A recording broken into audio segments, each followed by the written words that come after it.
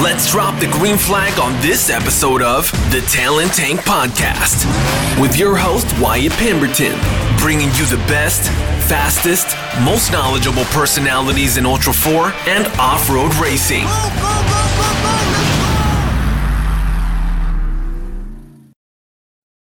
This episode of the Talent Tank brought to you by three amazing partners: Custom Splice Off-Road Recovery Equipment, Brannick Motorsports Custom Machine, and Magnitude Performance, a massed motorsports company. Enjoy.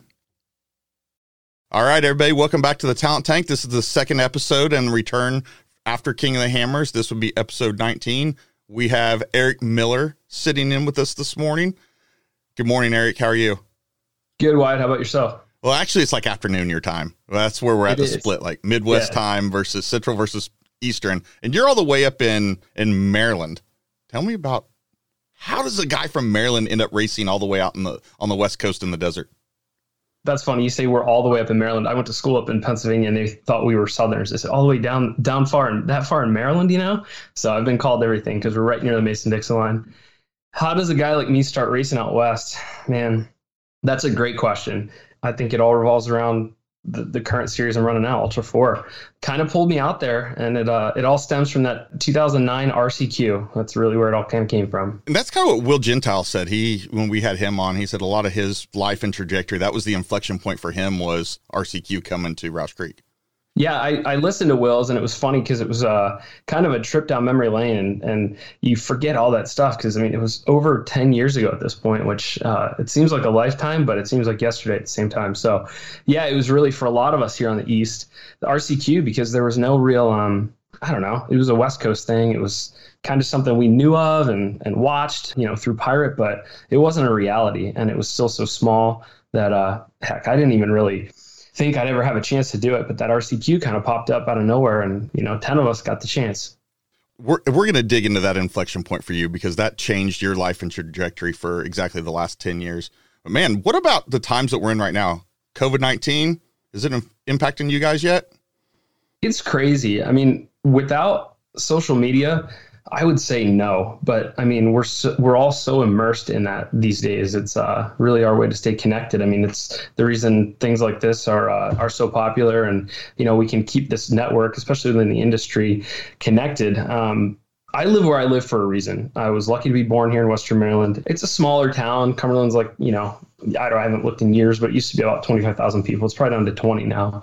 But we have, everything you need. But at the same time, like where I live and where my shop is, I don't really have to see anybody if I don't want to. And that's kind of nice. We have good neighbors, good people. But at the same time, like this COVID-19, it almost seems from our standpoint, like it's not a reality yet because it hasn't hit. West Virginia was the last state to get a confirmed case. And I think that was just yesterday, the day before. And then us up here in Western Maryland, I don't know if we have a confirmed case yet. So we're the outlier from the larger urban areas of Baltimore and DC. And they're only 2 hours. But at the same time, you ask, anybody down there, and every other person doesn't know where Cumberland, Maryland is. So we're a tourist town. We're in the mountains. So it's almost this western part of the state region. It's almost like another state to those people down there. Everything kind of ends at Hagerstown or Frederick for them. I got you. Yeah, you guys are very secluded out there. Not as secluded and desolate as, say, Blyler, where he's at in Pennsylvania, but you're close. Josh is in the middle of nowhere. When I first went to his shop, I just said, how is this here? It's worse than me because he has such a big operation. Mine's small. But I had to laugh about that. But it's the same kind of story for sure.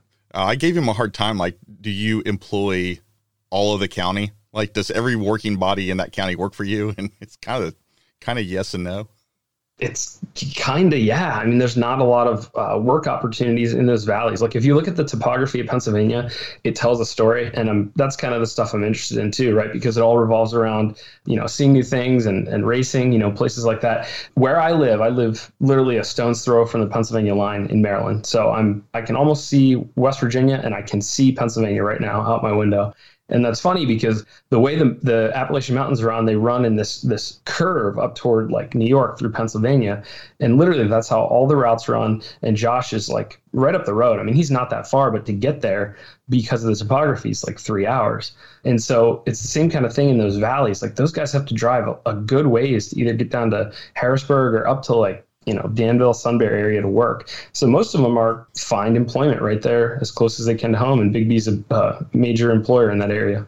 So I saw yesterday, which everyone's going to, they're going to listen to this, in a week or so. So for everyone listening to this, a week ago, we saw Jesse Haynes came out and he believes that he is COVID-19 positive. They didn't have testing kits for him, but man, for me, he's really the first case of somebody that I know and could put my finger on, and the guy's number's in my phone and I can text him and be like, dude, are you okay?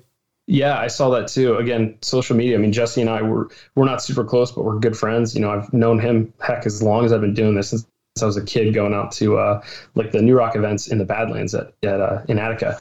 And so Jesse is the first one that I personally know as well, but it's not I would say the closest to me. Actually, one of my teammates, Scott Decker, he works down in Northern Virginia. So that, again, DC area. Last week, he found out that someone in his office who sits, a desk away from him was a confirmed case. So it's real. It's no joke.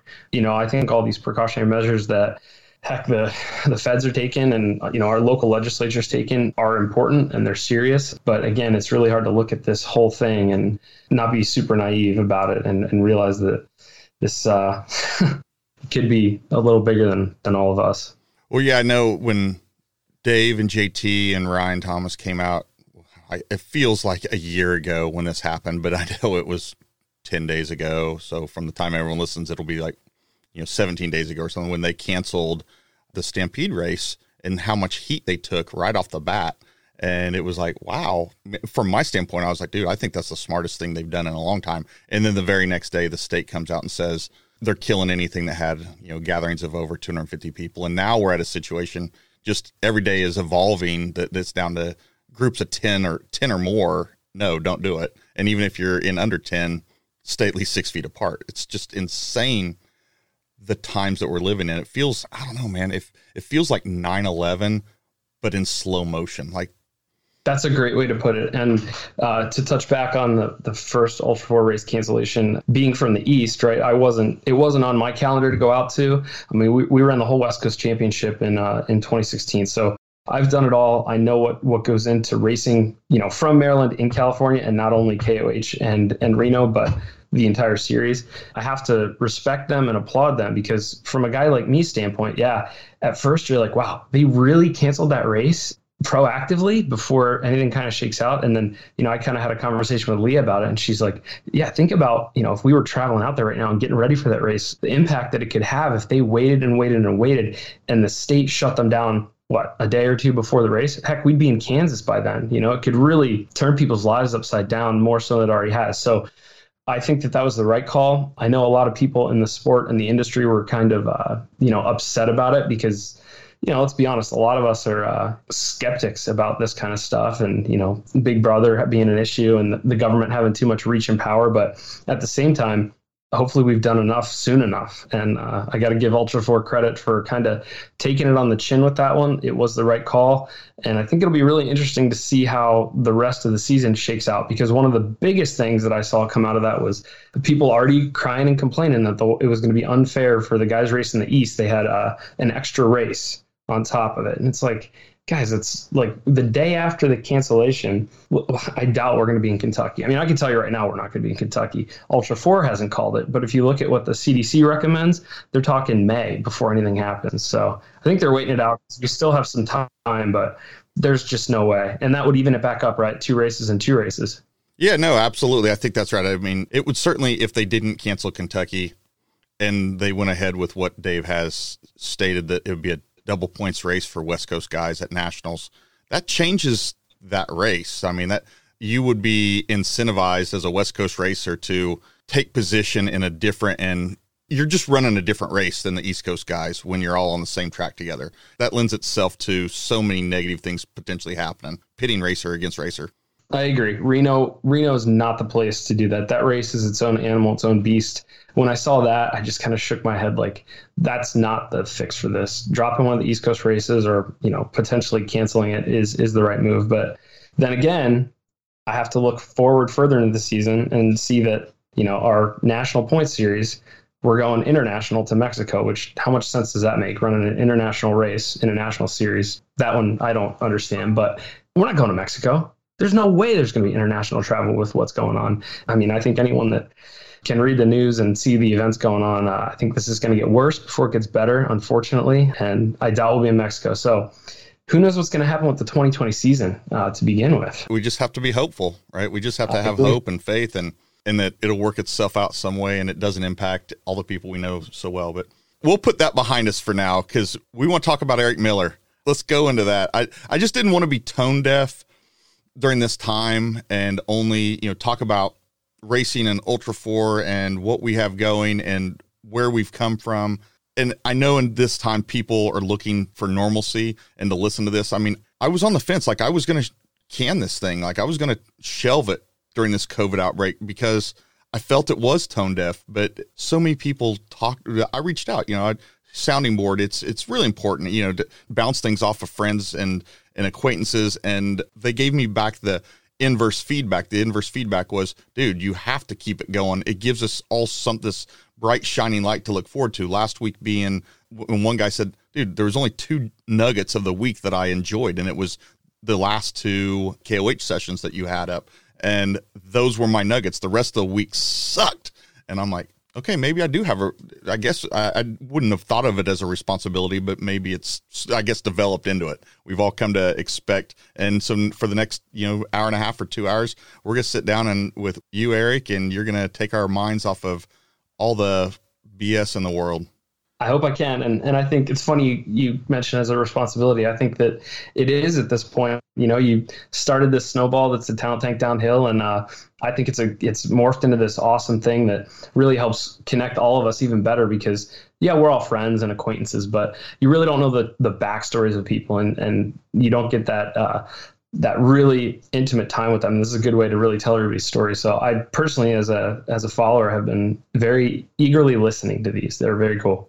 Intimate information. I think that's the thing. Like it's hard to grab you and sit down with you for 2 hours, or even just somebody grab you for 10 minutes and get out a whole bunch. Like I've known you for many years or known of you for many years, I think would be the right way. And I asked you when I talked to you at King of the Hammers and we talked about doing the show, I asked you about, were you at XRRA Indiana Badlands in 2008?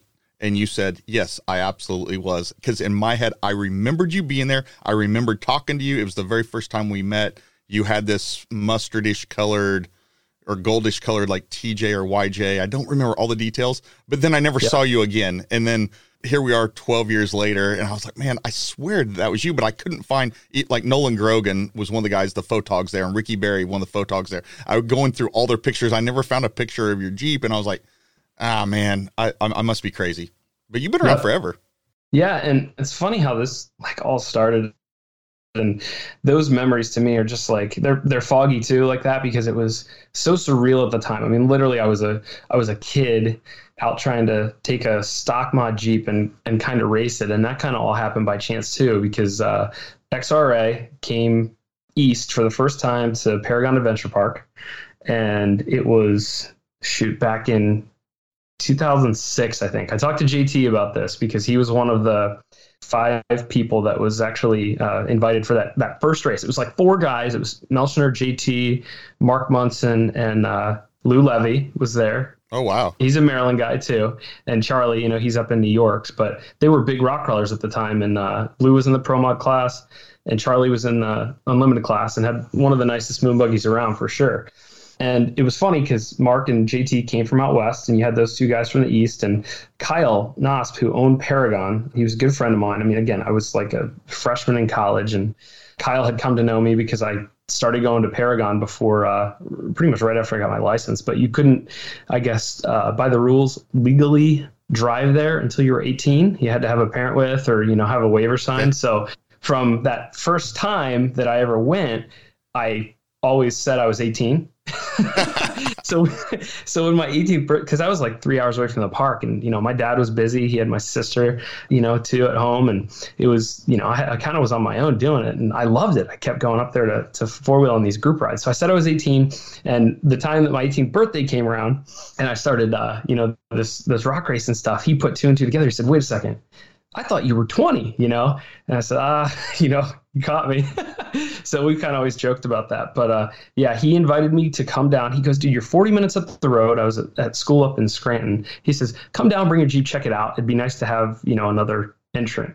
And it was the first XRA race on the East Coast. And I was hooked. I was like, wait, you're telling me that I have to get from point A to point B as fast as I can, and there's no cones in my way. I can just pick whatever line I want. And they're like, yep, that's it. And it was 2x2 racing. And I had such an awesome weekend. I was semi-competitive for what I was driving. It was a TJ on 35s, right, against, full tube V8 rock crawler race buggies. And I had a computer short out and kind of keep me off the podium there. I forget if I was fourth or fifth. But anyway, it was the first weekend where I was like, wow, this racing thing is a ton of fun. And I think definitely my cup of tea over competitive rock crawling, which I loved. But this was definitely the avenue I enjoyed. Well, let's talk about, and I know there are people out there, but I know that I'm going to pander to the minority here. Who's Eric Miller? Why is he on? Why am I carrying him? And I believe your first race at King of the Hammers was 2010. Yeah. Yep. And since 2010, all the way through 2020, you've never DNF'd in 4,400. 0. You finished every single one of those races. That's 11. Is that right? Yeah. Yes. Yeah. It's been 11 years now. Crazy. In the last 6, your worst finish is 4th place in the last 6. That's a little bit crazy, man. Yeah, I'm so proud of that too. And it's one of those things until you put it on paper and really think about it. Like, I know I'm consistent, and I know we're always in contention when we go to King of the Hammers. We've built a reputation around our team, our platform, that we're always front runners, and I'm really proud of that. But yeah, like you said, until you put it on paper and brought it up to me, I was like, wow, I don't really reflect on that. It's not something that I think about. Oh yeah, I'm a consistent finisher at King of the Hammers. I know that deep down, but man, that makes it real. And to know each one of those years exactly what took me out of contention for the win. It was something stupid every time, right? And that's King of the Hammers, and that's why we all say it's a crapshoot, because I can tell one issue that was the difference between first and second, or first and third, first and fourth, and that's how it goes. So in those 11 years, there's only 2 of those instances. Only 2 years did you not finish in the top 5, which that's insane to me. And they're not that bad. 14th and 25th. Most people would kill for a 14th and a 25th, absolutely kill for those spots. And so the rest of your 5th or better, you're a 2-time king, and you've been within spitting distance of being number 1 for another 3 times there. So, dude, I know I called Blyler, last week, I called Blyler like the best driver in Ultra 4 today, like at this moment, because of what he's done for the last 4 years. But you are the best driver, as proven over 11 years, probably the most accomplished driver in Ultra 4. You might not be a 3-peat king, but you have, if we were to assign point values to this versus all the other guys, you're way up there. And I think, it sounds like I'm blowing your head up, but I'm not. I'm talking like facts. When I literally sat down and started putting your numbers together, preparing to talk to you today, God, man, impressive. And the stories and the teams that you put together each of those years and championed to get to that level, you have your junk together, man. Thanks, Wyatt. Yeah, I think a lot of it goes back to, again, the people you surround yourself with, and the equipment, and just your mindset. I mean, I know from, my entire life, I've always just tried to, do the best I can at any given point in my life, be it academics or athletics or competition. We were never really put down for losing when we, played sports as kids, and never really got in trouble for not getting good grades, but we always had good grades. And it was because my dad would say, well, what happened? Why didn't you get an A on that? Did you not study hard enough? What was it? And he would always make us reflect on what we could have done better and improve on that the next time. Because, did you give it 100%? Was that the best job you could do? And that sense of, like leaving something on the table, it always kind of burned me. And that's, I think, why we've had success year after year at King of the Hammers, because we take the races and go back and dissect them and said, what did we do wrong? And we've done this for 11 years. What can we improve next year? And every year we progressively get better and better and better as a team. And the same people keep coming back. Because of that, I think they respect the fact that we don't just go out there and kind of wing it. It's a calculated effort. Like you said, the results speak for themselves. I'm very proud of that. I've used the term like you're a student of the game to describe you, and I still stand by that. You're studious, and you know what's up and what works and what doesn't, and have continued to change it. And now you have a huge data point to go off of, a huge data pool to go off of based on how many years you've been doing it. But now you field multiple cars. Miller Motorsports is you, but you have a lot of people in your Pro Chassis. So coming off of KOH 2020, which we are going to get into way down the future on this in this interview, but right here, right now, you ended up third, but Josh Byler ends up the king, and he's running a Miller Pro Chassis. How did that make you feel?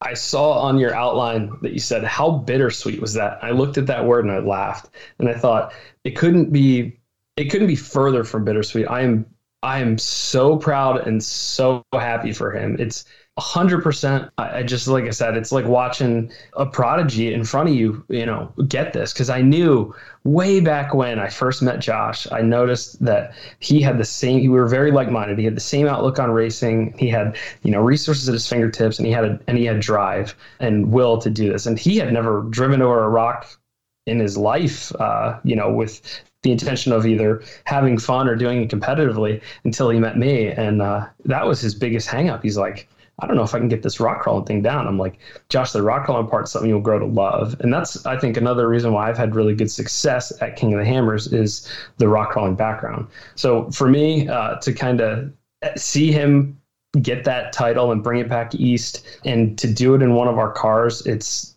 like I said, I couldn't be more proud. When I crossed that line, I think it was better than me winning. I mean, let's be honest. Josh is the first king, I think, in the last 7 years that's like new blood, right? It's been the same group of us or whatever. And I don't know. I mean, that says something in itself, right? That's a testament to the race and the people that are having success at it. But it gets boring, right? The same guys. Oh, Eric won again. Oh, Jason won again. It's like, it kind of takes away the notion of what King of the Hammers was, that it was something that anyone could attain or accomplish. It kind of puts it out of reach. And for Josh to come in being a guy from Pennsylvania that had kind of built a race team, again, he was a woods racer and whatnot, but to do something on the national scene like this really reinstills that it is still anyone's game. Anyone can come in if they have the right backing and talent and drive and put together a program and still win this race. It's not NASCAR yet. It's not going to be NASCAR. That's what's special about it. Josh proves that. And I'm, like I said, so proud of him to be a part of it and be his teammate and to like kind of mentor him. And every year we go out to Johnson Valley, we spend a week together, and that's one of the most fun weeks of the year for us. It's a lot of work. Don't get me wrong. We're not just sitting around a campfire drinking beer.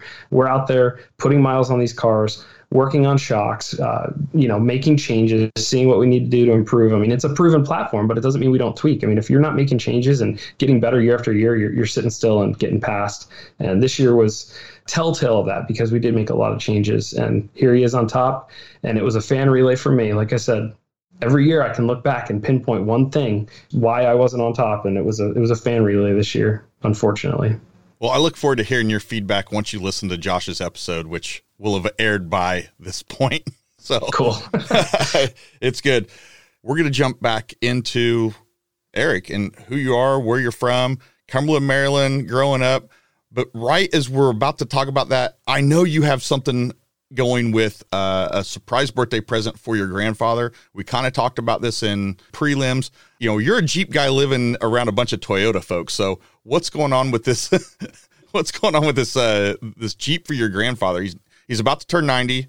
Yep. His 90th birthday is in April, and that Jeep and his home place, his farm, really has been integral in getting me to where I'm at today. When I look back and say, why did I take this path in life, and how did this sport and this hobby captivate me so much? Where did it start? My dad always asked me that question. He's like, was it the monster trucks we took you to see when you were a year old, or what was it?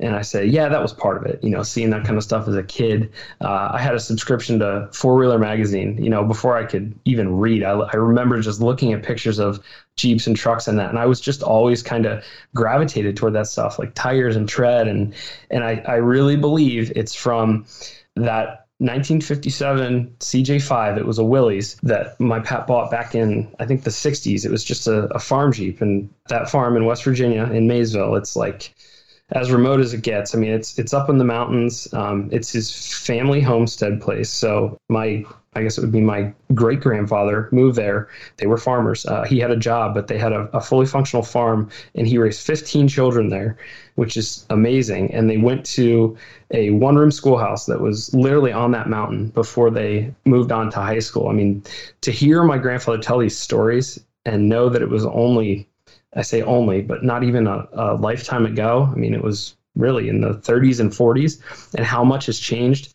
It's surreal. It's one of the reasons I live where I do. So I try to, it's funny, we're sitting down and doing this interview. I really should do something like this with him because I've heard all these stories, but Nixon, my son, is not going to get them firsthand from my grandfather. So to sit at the kitchen table in that farmhouse, to look at the old house where his mom and dad raised 15 children over the course of like 17 years on that farm, man, the history is just, it kind of is overwhelming. And it really makes you feel small knowing that what they had to do just to live. I mean, they didn't even have electricity when my grandfather was born up there. So that was a big, I guess, part of me as a child and shaping who I am, to see really the most basic form of survival, living off the land, off your own means. And look at the times we're in today. I mean, heck, it could come back to that. So that Jeep to me means a lot. And when I was 15 years old, I remember very vividly, I said, hey, Pap, let me take the Jeep for a ride. And mind you, this was the vehicle I learned to drive stick on. So, I mean, as far as like sentiment and history,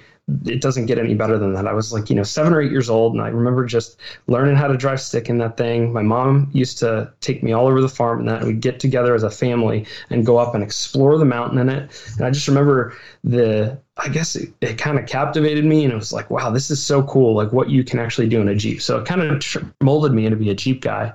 I got to the point where I was old enough to drive it on my own, and it was always what I wanted to do. Pap, let me take the Jeep out. And so he finally started to let me. He was pretty strict as I was growing up, but he let me. He said, just, it's getting old, it's getting tired.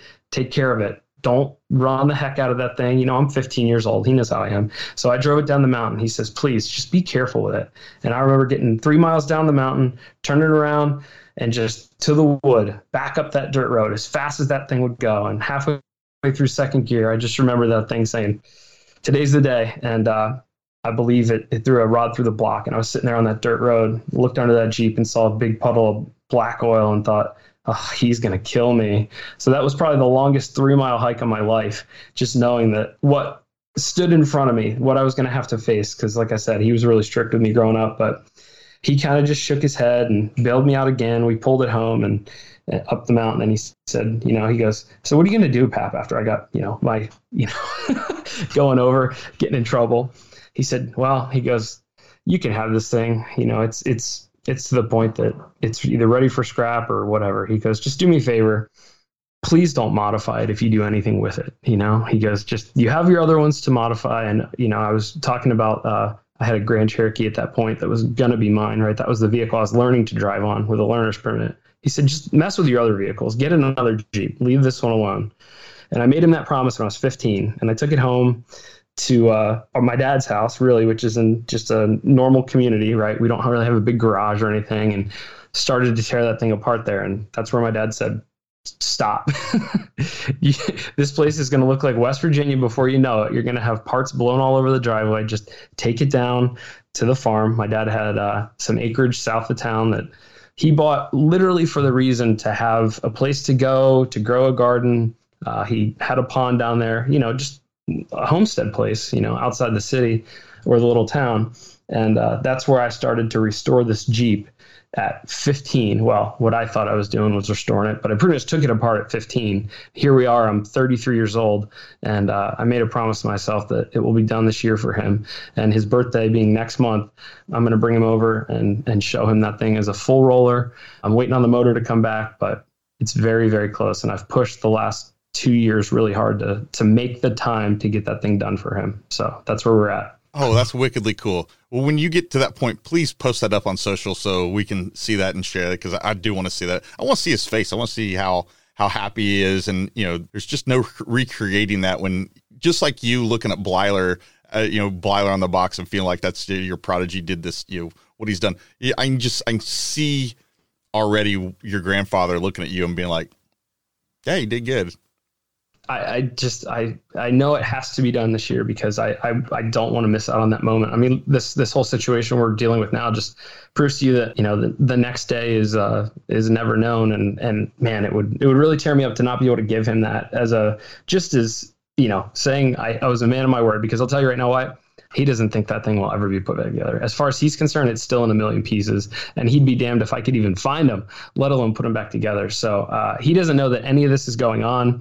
Like I said, I'm going to kind of reveal it to him, and it'll kind of be like a soft reveal, if you may, because it's a fully bodied roller without a motor in it. And it's in primer. It has some of the original hood and grille on it, so it looks like the old vehicle. Nothing's changed. It's as it was from 1957. It's an F-head with a T90 and a Dana 18 and the same running gear and suspension, everything.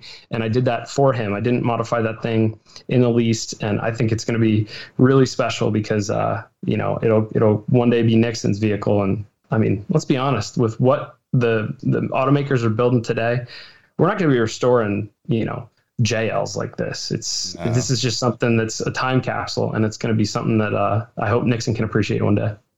So your parents, your father he's in his 80s, right? Yes. And then he just had a hip replacement 2 weeks ago.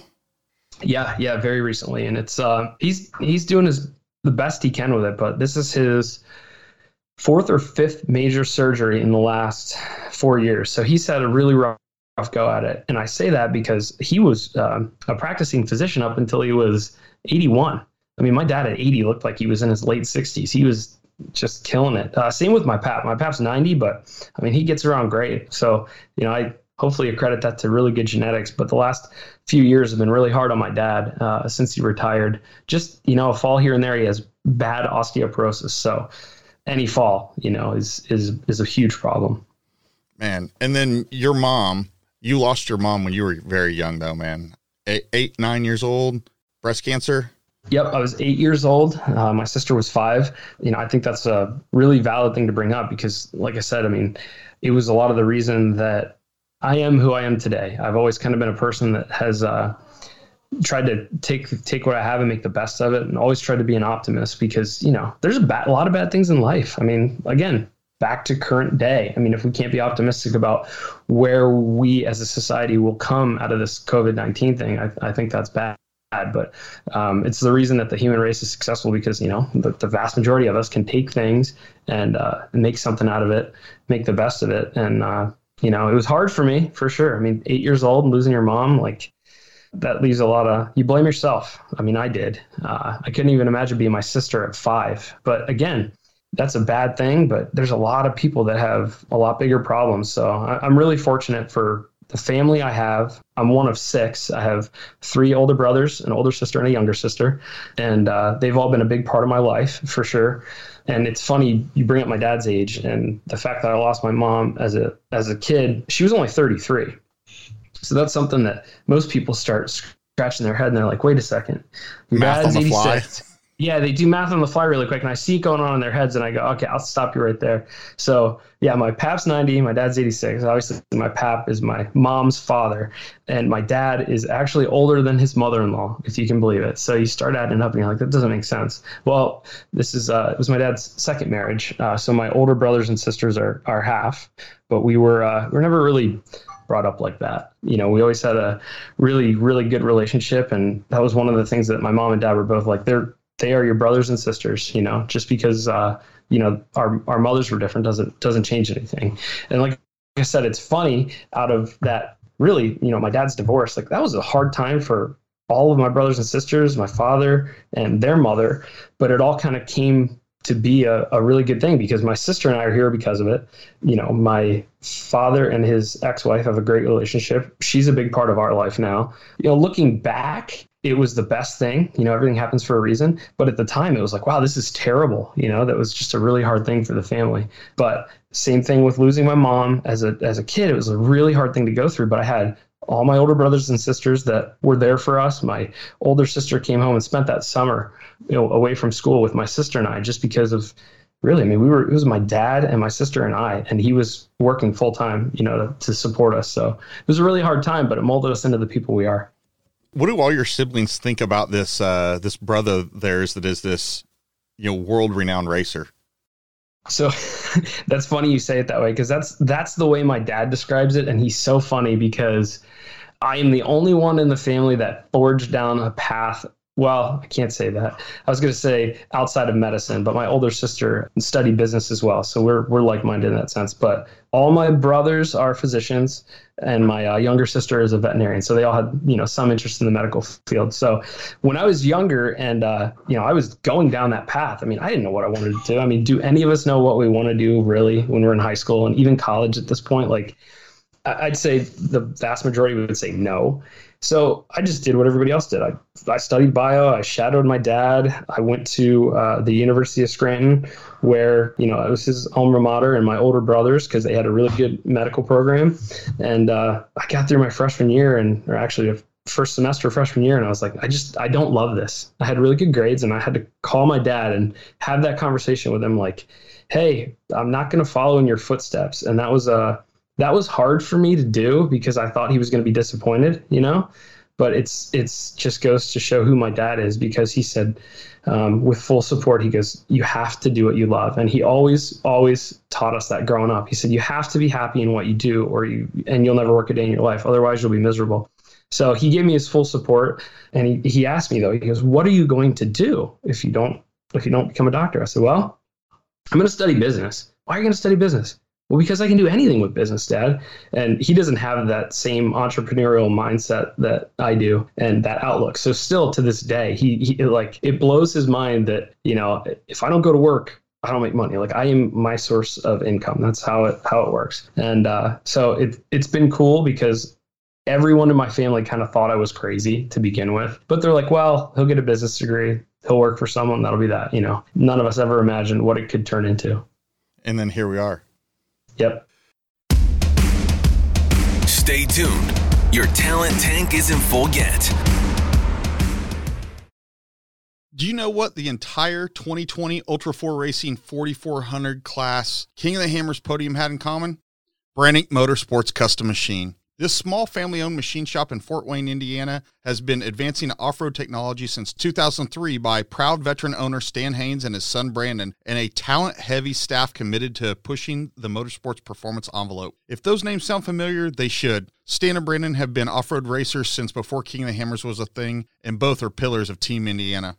I'm always talking here on the Talent Tank about supporting those that support you. I'm struggling to think of a sanctioning body that Brannick hasn't supported in rock sports. Ultra 4, We Rock, Pro Rock, just off the top of my head. And I support these guys myself. My current daily driven pre-runner Chevy has numerous one-off custom pieces on it, from rear axle flanges to custom 5/8" lug nuts. I sent the crew at Brannick my ideas, and they made them a reality. Between the Brannick lines of forged 4340 axle shafts all the way to their custom billet 300M shafts, Brannick has you covered with pretty much any custom axle shaft, any spline with no size or length restrictions. Need a rare oddball shaft for your Unimog? They have those as well. Sway bars, a large inventory of rod ends, big and small, their amazing specialized lightweight racing brakes, and unit bearings in numerous bolt patterns, onto their line of custom carrier bearings and U-joints in 1480 and 1550 flavors. And I about missed mentioning their amazing milled out aluminum suspension components, 70-75 billet aluminum links and trailering arms. If you haven't seen these, you're missing out on some very aesthetically pleasing pieces of hardware. Brannick prides themselves on quality, service, and value, proudly making parts that wear the Made in the USA moniker, no matter if it's for your daily driven Jeep, Toyota, Chevy Pre-Runner, or something more serious like your Rock Bouncer, Ultra 4, or Trophy Truck. You're covered with a call to Indiana. Did I mention I've met a land speed racing team that runs Brannick axles at over 300 miles an hour? Yeah.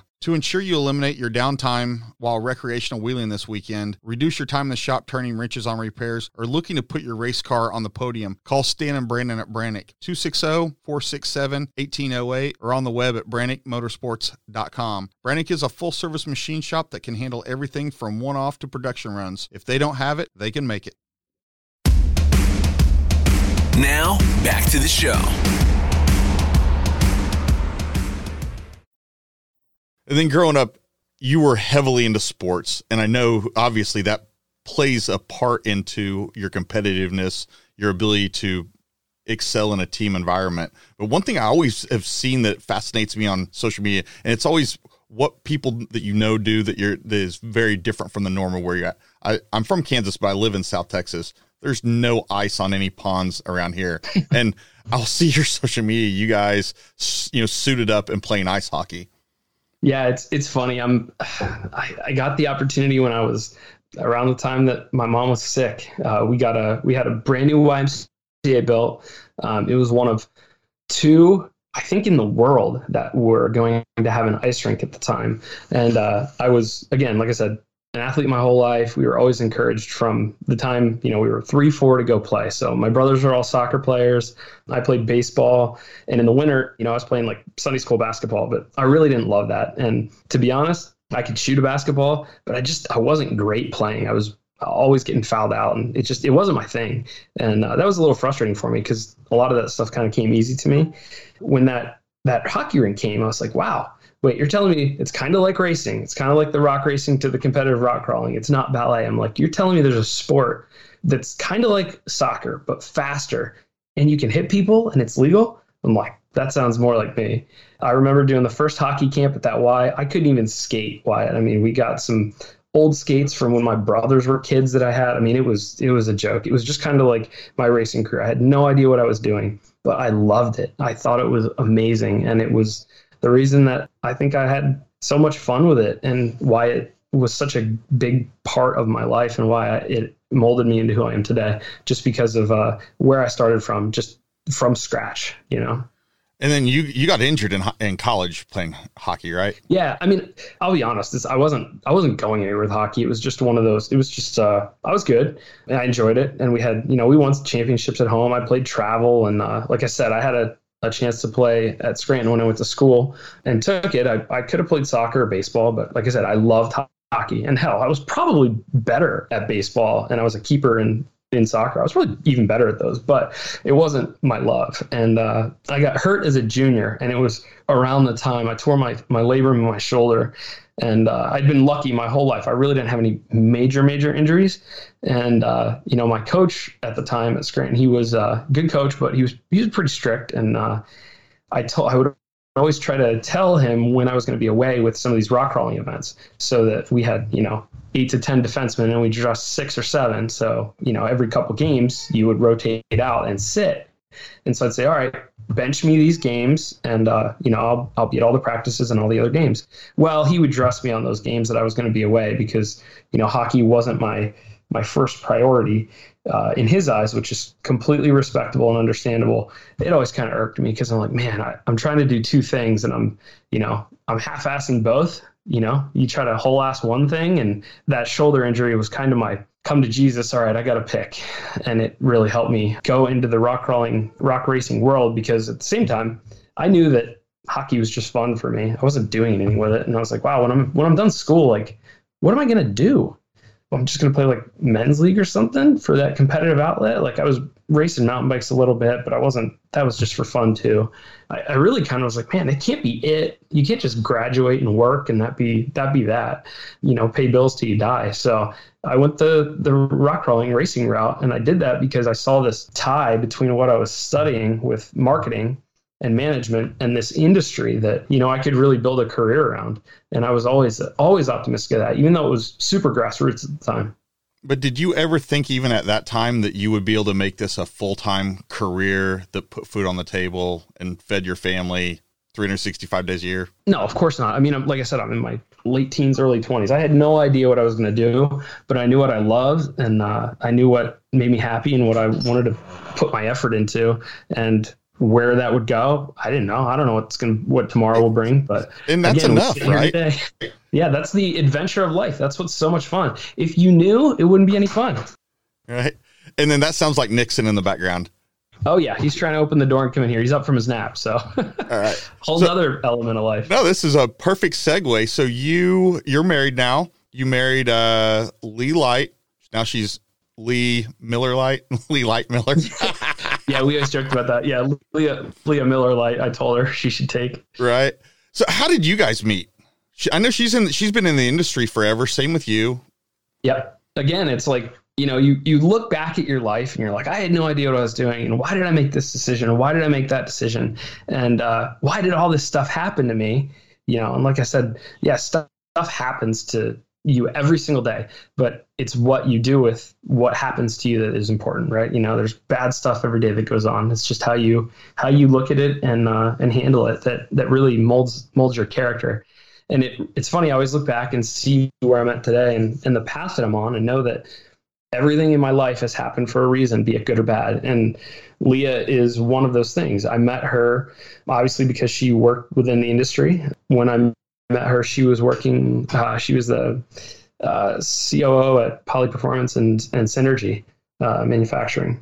She worked for Dave Schlossberg out there. And she's originally from Alabama.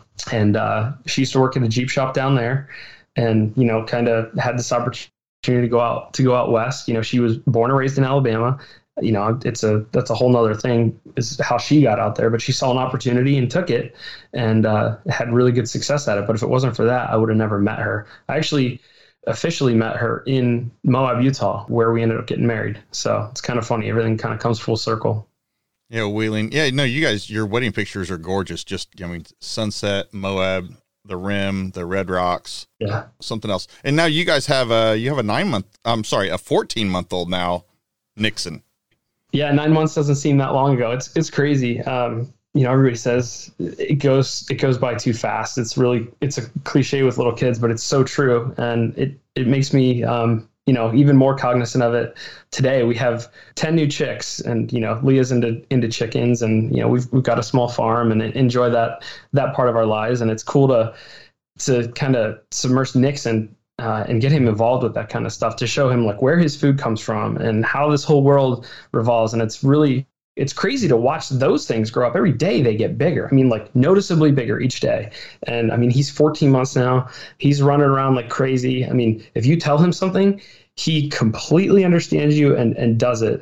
His vocabulary is way more broad than he lets on. He has like 2 words, and tractor being number one, right? Everything's a tractor to the kid. It's really funny, but he's really with it. Super smart. And like I said, he knows everything you're saying. He watches everything you do and mimics it. And it's like, it's scary. Leah and I keep looking at each other and we're like, wow, we're to the point where everything matters, right? As a baby, you can, put them down and they're going to be where you left them for a while, right? And then they start crawling, then they start walking, then they start listening. And oh man, it's an adventure. But I had a really good dad to kind of look back and figure out how to do this. And I'm lucky he's still around to be a part of it, because man, he loves that baby just as much as I do.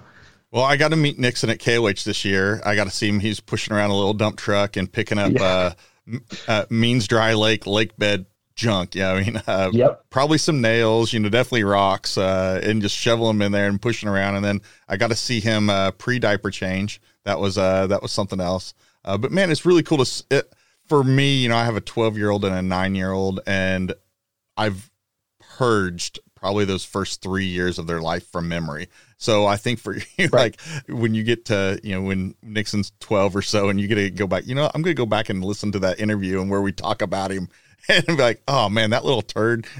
I was thinking about that today before we called each other here, just being able to like look back on this interview and see where I was at this point in my life. Cause it's funny. I mean, this is his second KOH. He was 3 weeks old last year when we brought him out, and everybody thought we were crazy. And they said, why are you taking that baby out there?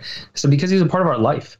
I'm not going to, just because he's a baby, take away an experience from him. And Leah's been amazing as a mother, being able to take the load off me. Cause I mean, that's a tough couple of weeks for everybody, King of the Hammers. She had just given birth to him, and we're in the middle of, my car's essentially a bare chassis.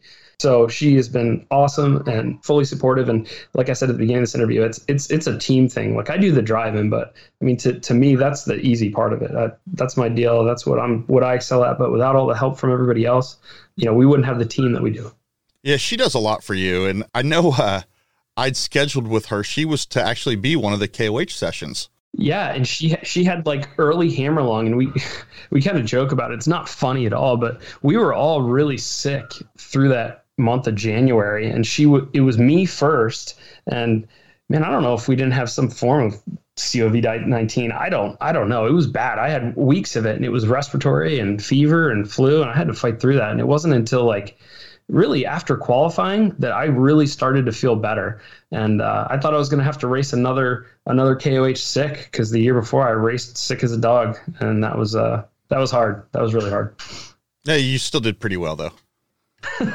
Well, you look back though, and you're like, man, everything has to fall into place to have your day. And this year it was Josh's day for sure. Now you guys, you and Lee, you guys have a farm there in Cumberland. You mentioned the chickens. I think you're into goats though, from what I've seen. You got a herd of goats.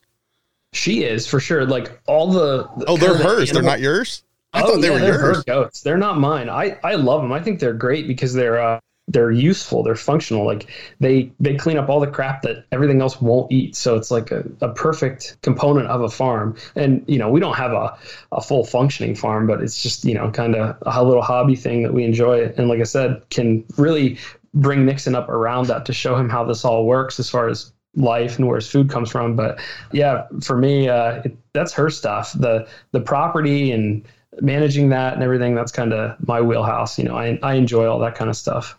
Well, you brought up the, showing where your food comes from. And man, if anything, this whole virus thing has shown so many people.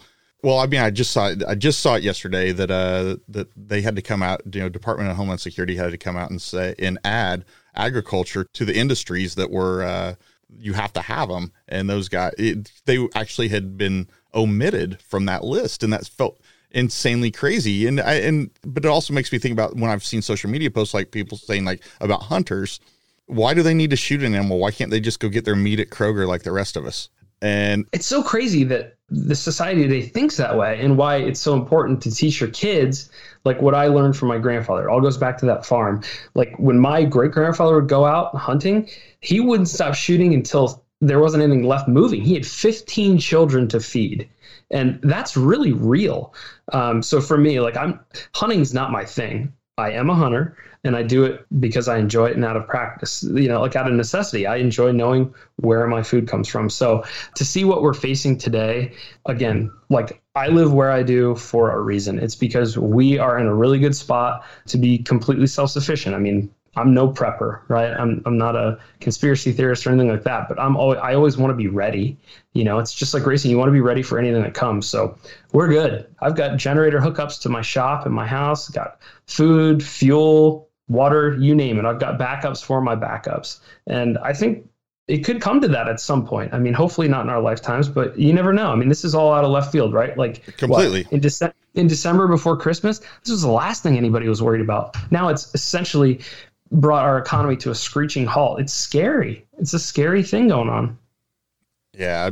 I just feel we're 2, 3, 4, 5 generations removed from the farm, and people have lost what that connection was, like truly where their food comes from. And that to me is scary. It's very scary because it is literally integral to sustaining life. And the fact that they had to like bring agriculture in after the fact is almost comical. I mean, it's our lifeblood. Like it should be one of the most focused industries. And it's just like every trade in this country. And, you have the millennial generation and the snowflakes, and everybody jokes about it, but it's serious. Like we've put down blue collar trades in this country for so long and pushed the fact that you had to have a college education and get a job. And like I said, almost make those trades like undesirable, and farming, that's one of them. Like even the children of farmers, it's scary. They don't want to do it because it's such a hard lifestyle. And I don't know if everybody's looking for an easy way out, but we need to get back to what really makes this country go around. And it was one of the reasons that I wanted to go into business in the field that I did, was because I enjoy making things with my own hands. Like I enjoy being able to rely on myself for whatever that need may be, and to kind of be like a jack of all trades. And probably why I like Ultra 4. I mean, what a better sport to try to build a four-wheel drive vehicle that can be the best at all things automotive, right? I mean, that's pretty cool. So, oh no, absolutely. And I know you love making things, and I've seen some, we've all seen the stuff that you've made, but you're into woodworking as well. Are you good at it? I assume you are. So this is also funny. So Leah is the one into woodworking, so big, but my father and grandfather are into wood, and they thought I was crazy that I enjoyed metal, right? And I thought they were crazy that they liked working with wood. And I also didn't enjoy gardening when I was younger. My dad and grandfather both did. And, as a kid, I thought that was stupid, right? And now you have one. Exactly. And honestly, Wyatt, it's funny. I'm finishing up this Jeep, and Leah's into woodworking. I always kind of gave her heck about it as we kind of prepare to build Nixon a tractor bed, out of wood. Wood's hard for me because I'm a bit of a perfectionist, right? So with metal, you can hold really tight tolerances. Things can be like quote unquote perfect. Wood has a lot of variables in it, and that's hard for me to get over. But at the same time, I have a really deep respect for it. And a lot of talented people in my family are good at that. My brother-in-law is a very talented woodworker. My dad was his whole life. Same with my grandfather. So I see myself as we move forward, getting more and more into that as we kind of move forward. I really enjoy it. So when you decided to, I guess, run down the path you talked to your dad, into, hey, this is what I'm going to do. I'm going to get into business. And at what point kind of in there did you say Miller Motorsports is a thing? It wasn't immediately out of college. I know at one point I remember you working for PAC, but I think you already had Miller Motorsports going. Yes. Yeah. So the PAC opportunity came out of me racing and everything. And Miller Motorsports was infancy.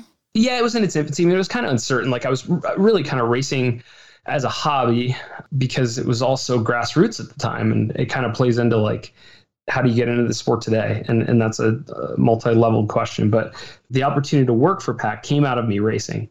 And I jumped at the opportunity because I kind of realized that was the direction that I was going no matter what, was to work in the industry, right? When I started studying business and marketing and management, that was always the end goal, right? I told my dad, I said, look, if I study marketing, I can get a bunch of people to help support what I'm doing with my racing. And he goes, well, what if the racing ends or whatever? I said, I can always, work for one of those partners. Like I'm building these relationships and helping develop these products and, firsthand through what I'm doing. So that was kind of always in the back of my mind. I'm like, that'll be a great way to, have a primary income. So I took the opportunity and went to work for PAC. And that was a really good thing because I had the freedom to work remotely. I was in product development and sales and marketing for them.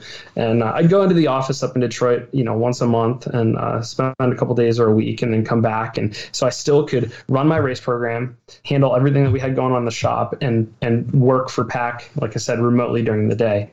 So I was juggling a lot. I did it for 3 years. It kind of got to the point for me, I learned a lot from PAC because it's such a large corporation. It's a family-owned deal that is over 100 years old, which was really cool. So it's cool to see the corporate side of things while frustrating at the same time, right? To know you were predominantly in just the suspension spring side of the business, or were you doing the drivetrain springs? No, I was in the aftermarket division. I was with PAC Racing. So Peterson America, which was the parent company, which did everything with, valve and springs for seats and automobiles, anything that was a spring in a car they made for the automotive industry. So that was like the corporate side. We were kind of like the small aftermarket division that was really driven by racing.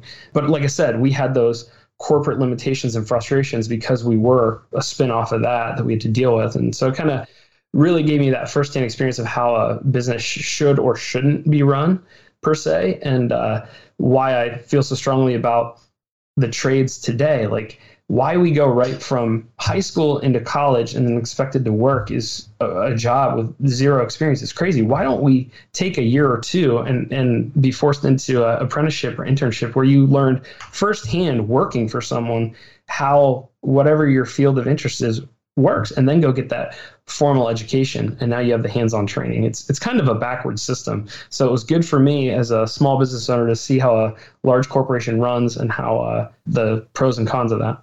And then you also ended up with some essential skills out of that. You ended up with a CDL, right? That's an essential industry today. You could always fall back on that. Yeah, it's funny. And my dad kind of laughed when I said, hey, I'm getting my CDL. He's like, what, you gonna be a truck driver now? He goes, I never thought I'd have a son that would be a truck driver, let alone own a Class 8 truck. He's like, he sat me down one day. He goes, you realize you have a tractor trailer? I said, do you realize that semi sitting out in the drive, with the trailer behind it costs less than a brand new 1-ton truck these days? Like it's just kind of crazy how needs necessitate what you do in life. And I went through some dualies in my time hauling all over this country to go racing. But yes, I have a CDL. I got it because of PAC. And the irony is I had to get that CDL to drive an F450 with a race trailer behind it, right? We already had a Class 8 truck at that point it was an RV, right? It was private for my own personal use. Yep. Ended up getting my CDL for PAC and still hold it today. And yeah, Dad kind of gave me a little heck about that. He said, well, if none of this stuff works out, he goes, you can always go be a truck driver. I said, well, Dad, I like to be able to do, everything and not depend on anyone. Oh man. So early years of off-road, early years of racing, we touched on Paragon a little bit, but what was that? That was about 06 in your TJ. Yeah. That first XRA event. I mean, I was doing that New Rock series, which was a local rock crawling deal, U-Rock, a little bit of We Rock. I was actually building a car in 2008, a Pro Mod vehicle that I worked with a friend out of Missouri. His name was John Markovich. Met him through XRA in my Jeep. Yeah, Marco Customs. Whatever happened to Marco? Dude, Marco he's down in Tennessee. He's got a farm. So he was in Columbia, Missouri. I remember he was at Columbia, Missouri. And then, I don't know, somewhere around 2012 or 13, in my book, he left the scene. Marco's got it figured out. Yeah, he did. I mean, he actually he had moved to Australia for a while. He had got married, moved to Australia. He's a big hunter, and Marco's super talented with metal fabrication, anything. He's really good with his hands. And went over to Australia, spent a few years, and actually came back and bought a farm here in Tennessee. It's been a couple years since I talked to him, but he just John, I saw eye to eye with, because he was one of those guys that just kind of was to himself, laying low, and kind of only reliant on himself. And he's got that farm down there now. And I know he's doing work out of there as far as fabrication goes, and essentially just living off the land. That's Marco. Please tell him hi if you have a way to reach out to him, because I need to reach out to him, because it's, like I said, it's been years, and we'll probably pick right back up where we left off. But he was a really good friend of mine. We kind of saw eye to eye, and he kind of took me under his wing there a little bit, because he knew, him and I both, we were like, man, I'm just so outclassed in this Jeep. He's like, you got to get into a buggy.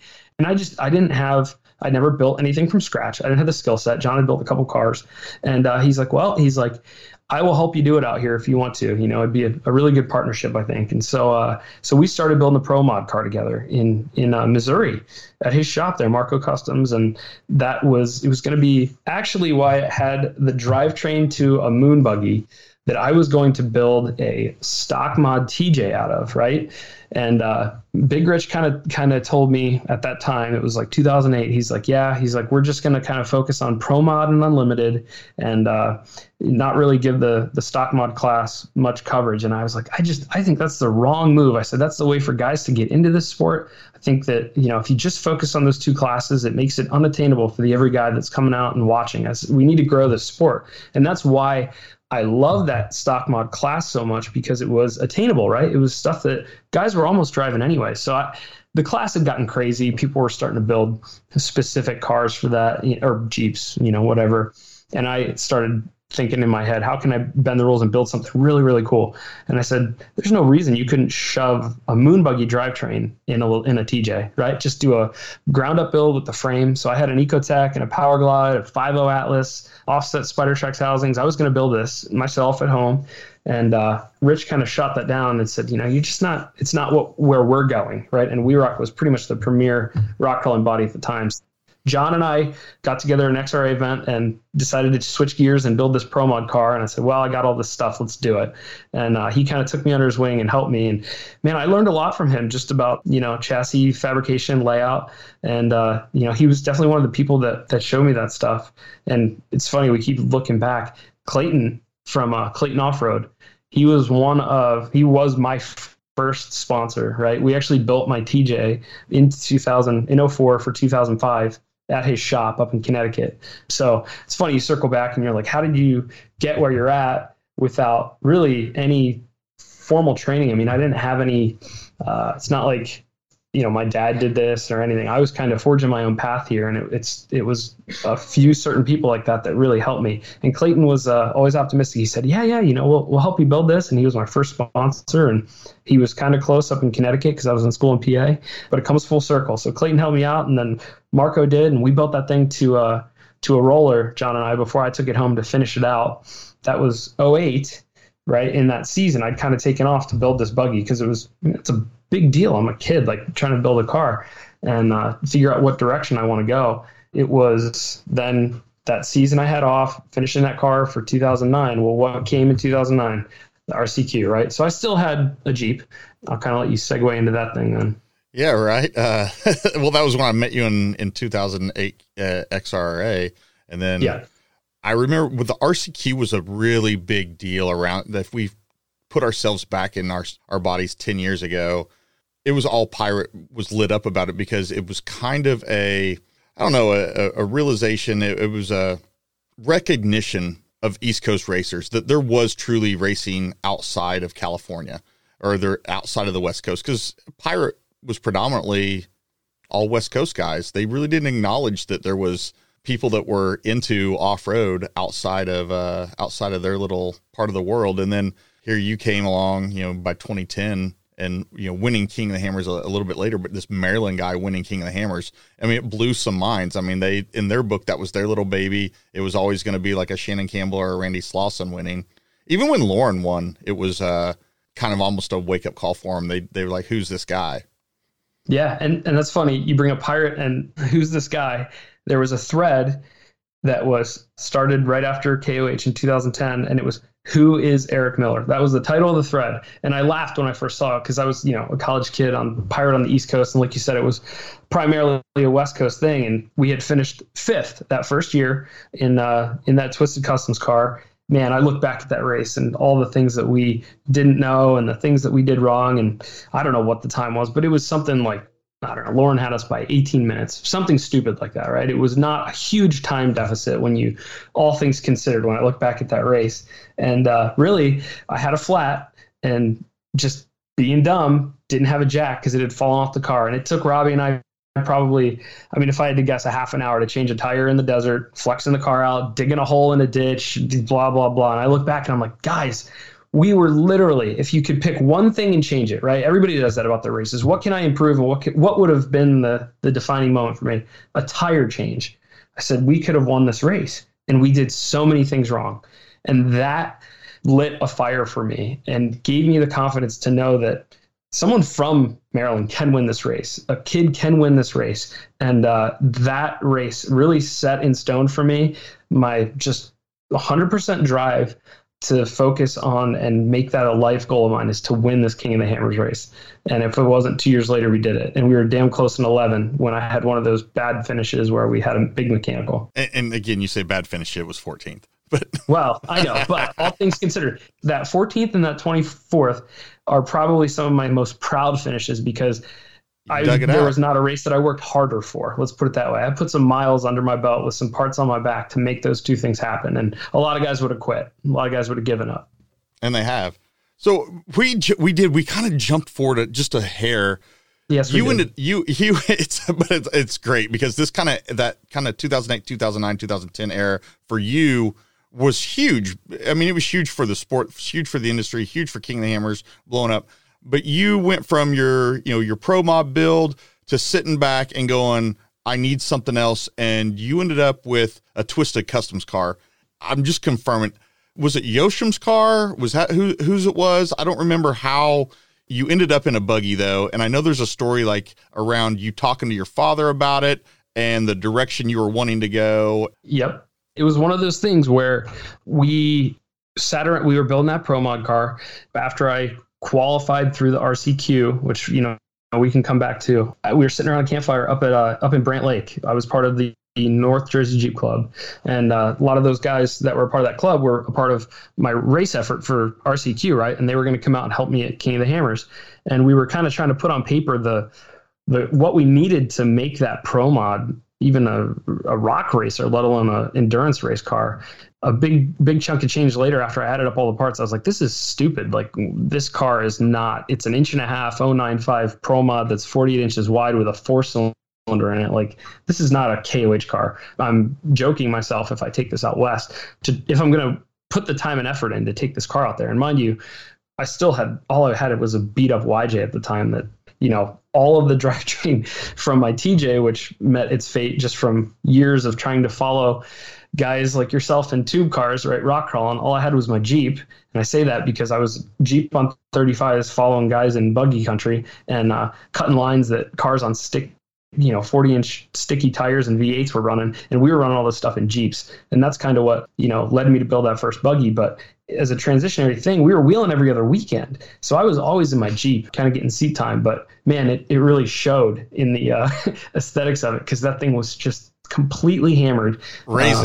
Completely raisined. Oh my God, that poor, the TJ, like I said, I had to pull the good parts out of it to put in a YJ that I linked and put on air shocks just to have another vehicle to recreate in. And that's the vehicle that I qualified for KOH in, a YJ on air shocks and 37s. And oh my God, I look back and we thought we were fast. We really did in that thing. So the Twisted car came to be after sitting around that fire and figuring out what we really needed to invest to go out west and even have a chance of competing. So my plan at that point was to, we were running out of time. This was like the end of the summer and KOH is in February. So my plan at the time was hopefully to get a Twisted Customs roller or chassis that was suspension and drivetrain mounts and finish it out myself and go out there for that first race. And I kind of gravitated toward their cars because they had a signature look. I think that was important, always the buggies looking like something. Those guys were always very successful. So I called up Jason and talked to him out there and told him what I was after. And, they kind of laughed and said, yeah, we can have one. We can deliver to the lake bed, this roller you're looking right. for. And I'm like, that's just, I have to have something to race. And they're like, well, we're kind of fire selling some stuff off and actually scaling down the size of the shop and the operation. We're getting rid of some of our cars. We have one for sale. And I told them, I said, I'm not interested at all. I thought that they were selling that YJ that had the yellow tube work that was a Pro Mod XRA car. Had been around forever. I think Brian and Jochen raced it together. And Jochen was like, no. It's not that now we built one last year that has only raced KOH and like one or two other XRAs and has been parked. And I said, okay, I'm interested because I didn't want an old rock car. Like I was going to build that anyway. I knew that wasn't going to win KOH. He told me about this thing. They built it specifically for King of the Hammers. They built it at 54 inches with a V8 and, big 2.5 inch coilovers, which is funny today, right? But that was a big thing then. It had all Spider-Trax running gear. And he told me the price on it, and it was literally a fire sale. And it was actually a lower number than all those parts I needed to convert my rock crawler in any way to go race King of the Hammers. So, I kind of went to my dad and I said, hey, look, I said, this is like the fall already. I said, I've got to build something. I want to build something, but the time isn't there. And I don't have the experience to do it from scratch all myself right now. I was very real about that. And I don't think I would have even made King of the Hammers, let alone done well, if we went that route.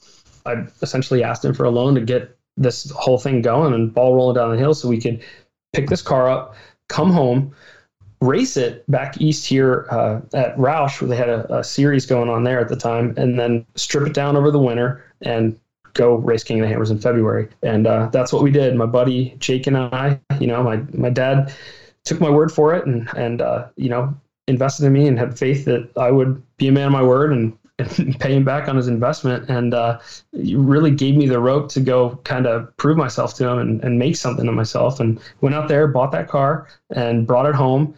First race I raced it at Roush, DNF. I stuffed that car on one of those ridges on its nose, all in a mess, and tried to back up out of it. I mean, it was just up on its front tire, stuffed in a hole, and you weren't getting it out. Blew up a front stub, and this is actually a turning point for me. I thought this thing was, what a machine, right? Indestructible. I'm like, wow, this thing is not. It was a Spider-Trax outer, and DNF that first race. And again, look back at it and said, what could I have done differently? Well, called up Spider Tracks. I needed to get a stub. Tom Kingston, obviously, who owned Spider Tracks at the time, they were a smaller company, said to me, he goes, wait, you broke what?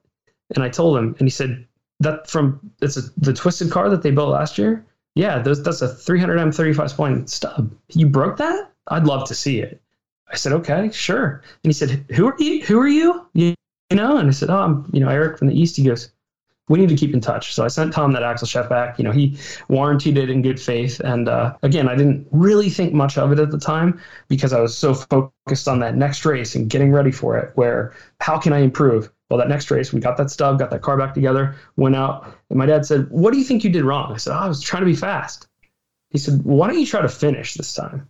I said, all right. Thanks, no, Dad. I'm serious. This is true. He said, well, why don't you just try to finish and see how you do? Well, damn it if we didn't go out and win that race and win by a pretty big margin. And I had to reflect on that, Wyatt, and say, my dad was right. I need to finish these races before I even think about trying to get faster first, right? Because I was so new to all this. That was my first win in that car, and it was after that we decided to go out for Thanksgiving holiday, right, which is a big thing in Johnson Valley. To go, I'd never been west of Moab, right, and I kind of went out there for Easter Jeep on my own just to see it. So I had to go see this area that we were going to go race in Johnson Valley because it was so really mystical to us. We didn't know what the heck. I'd never been to the desert, right? I'd never run a desert race. So we loaded this twisted car up and on a flat deck trailer with my YJ and Kevin Letter and my co-driver Robbie and myself drove it out there in my Dodge. We spent the week on the lake bed. We pulled up with an equipment trailer and this old Dodge Dually. We're surrounded by diesel pushers and toters and toy haulers. And, it looked like a mini King of the Hammers on the lake bed over Thanksgiving. And we're like, what the hell are we getting ourselves into, right? We were these rednecks from Maryland with a beat YJ and on this equipment trailer. We spent that entire week out there going off Twisted's old KOH route. I got to see the old course that was in that Lowrance, and I just kind of went through it like it was like I was studying for an exam and just learned what were the gotchas out there. Because, you watch desert racing, you see trophy trucks just, ripping down the sides of roads doing 100 miles an hour. And you just think from an East Coast standpoint, desert racing is all about speed. Well, that can be further from the truth, right? That's what it looks like from the outside. But when you actually go out and see what you have to navigate and get through, man, there's a lot of pitfalls in the desert. That's where that race is lost, right? That's where King of the Hammers is lost to me. And I learned that first Thanksgiving. And if it wasn't for that first pre-run and doing that, I don't think I even would have finished in 2010, honestly. So it kind of all fell into place. We did that pre-run, brought that car home, stripped it to a bare chassis, and prepped it fully for KOH and went out there that first year and finished 5th. So that's kind of the short of how it started. Stay tuned. Your talent tank isn't full yet. For the past 10 years, there has been a group of individuals working hard, pushing the limits of what's possible with suspension spring technology. Today, that group has opened some exciting new doors, stepping out with the release of their own line of premium high-performance coil-over springs. Magnitude Performance Suspension is now up and running at their new complex deep in the heart of Texas, manufacturing their new line of premium chrome silicone springs right here in the USA. While the name and location is new, the crew at Magnitude is anything but, with extensive multi-genre racing application experience, including 10-plus years specifically testing, tuning, listening to, working with, and answering the needs of Ultra 4 and off-road racers alike. I'm ecstatic to have Magnitude on board as a partner of the Talent Tank, and I stand behind their products as I'm a customer of this team myself. When I was building my last race car, I reached out to now president of Magnitude, Jason Yode, about his sway bar design. He built a sway bar to the specs he calculated for my application, and it was 100% dialed in right out of the box. That almost doesn't sound real, but it happened. Proof this team at Magnitude knows suspensions, springs, sway bars, what works, what doesn't. And I haven't even mentioned their line of valve train springs. They do those as well. LS, LT, diesels, drag racing, duals and triples, they've got them all. No more waiting around for springs to be made, back ordered. All the while, you could be testing and tuning your vehicle and practicing your best podium pose. Magnitude has over 10,000 springs in stock. That's over 225 different lengths and rates. These guys have embraced technology with real-time inventory status on their website, so enthusiasts and competitors can order with confidence that Magnitude has the parts you need when you need them. I know I mentioned that they are in Texas. That makes me proud, but that also means they are centrally located for quick shipping to your door. No more right coast waiting on California or left coast waiting on North Carolina. Give the team at Magnitude a call at 866-674-1516 or hit up their website, magnitudeperformance.com. Mention you are a fan of the Talent Tank or use online code TT10 and get a special 10% discount. Now, back to the show. Well, you went to EJS and Moab, and that was, jumping back just right in front of this. Was that really your first time out to Moab? Is that when you kind of fell in love? Yeah, it was. I was 18 at the time because I was a freshman in college. And yes, I convinced my buddy, my best friend from high school, Jordan, who was my first spotter for New Rock and all that stuff. And I convinced him, I said, hey, him and I were always, we raced mountain bikes together and, spent all high school, exploring stuff, camping, the whole 9 yards. I said, dude, let's take our spring break. Like, forget going to the beach and doing all that kind of crap, because that's just not our scene. So let's go to Moab. And he was like, are you serious? I'm like, yeah, let's do that. Like, he's like, well, I don't even know where to start. I said, neither do I, but I know where it is. Let's go. Right. And so I love this plan. That was the plan. That was the extent of the planning. I know where it is. Let's go. I didn't even know. We weren't even signed up through the Red Rock 4-wheelers or anything at that point. We towed my YJ out, or my TJ out there. Just him and I. Man, that trip again, it was one of those like life experiences that really kind of molded me, because we were just stupid 18-year-old kids. It's funny because that trip is where we met John Kappa and Christian Hazel just by chance. They were fooling around on a dump bump, and we were going to run Hell's Revenge for the first time alone in this TJ. It was like an 03 Rubicon that Clayton Adam and I had done 1 tons under, and I had began stripping down because I knew I was going to compete that year.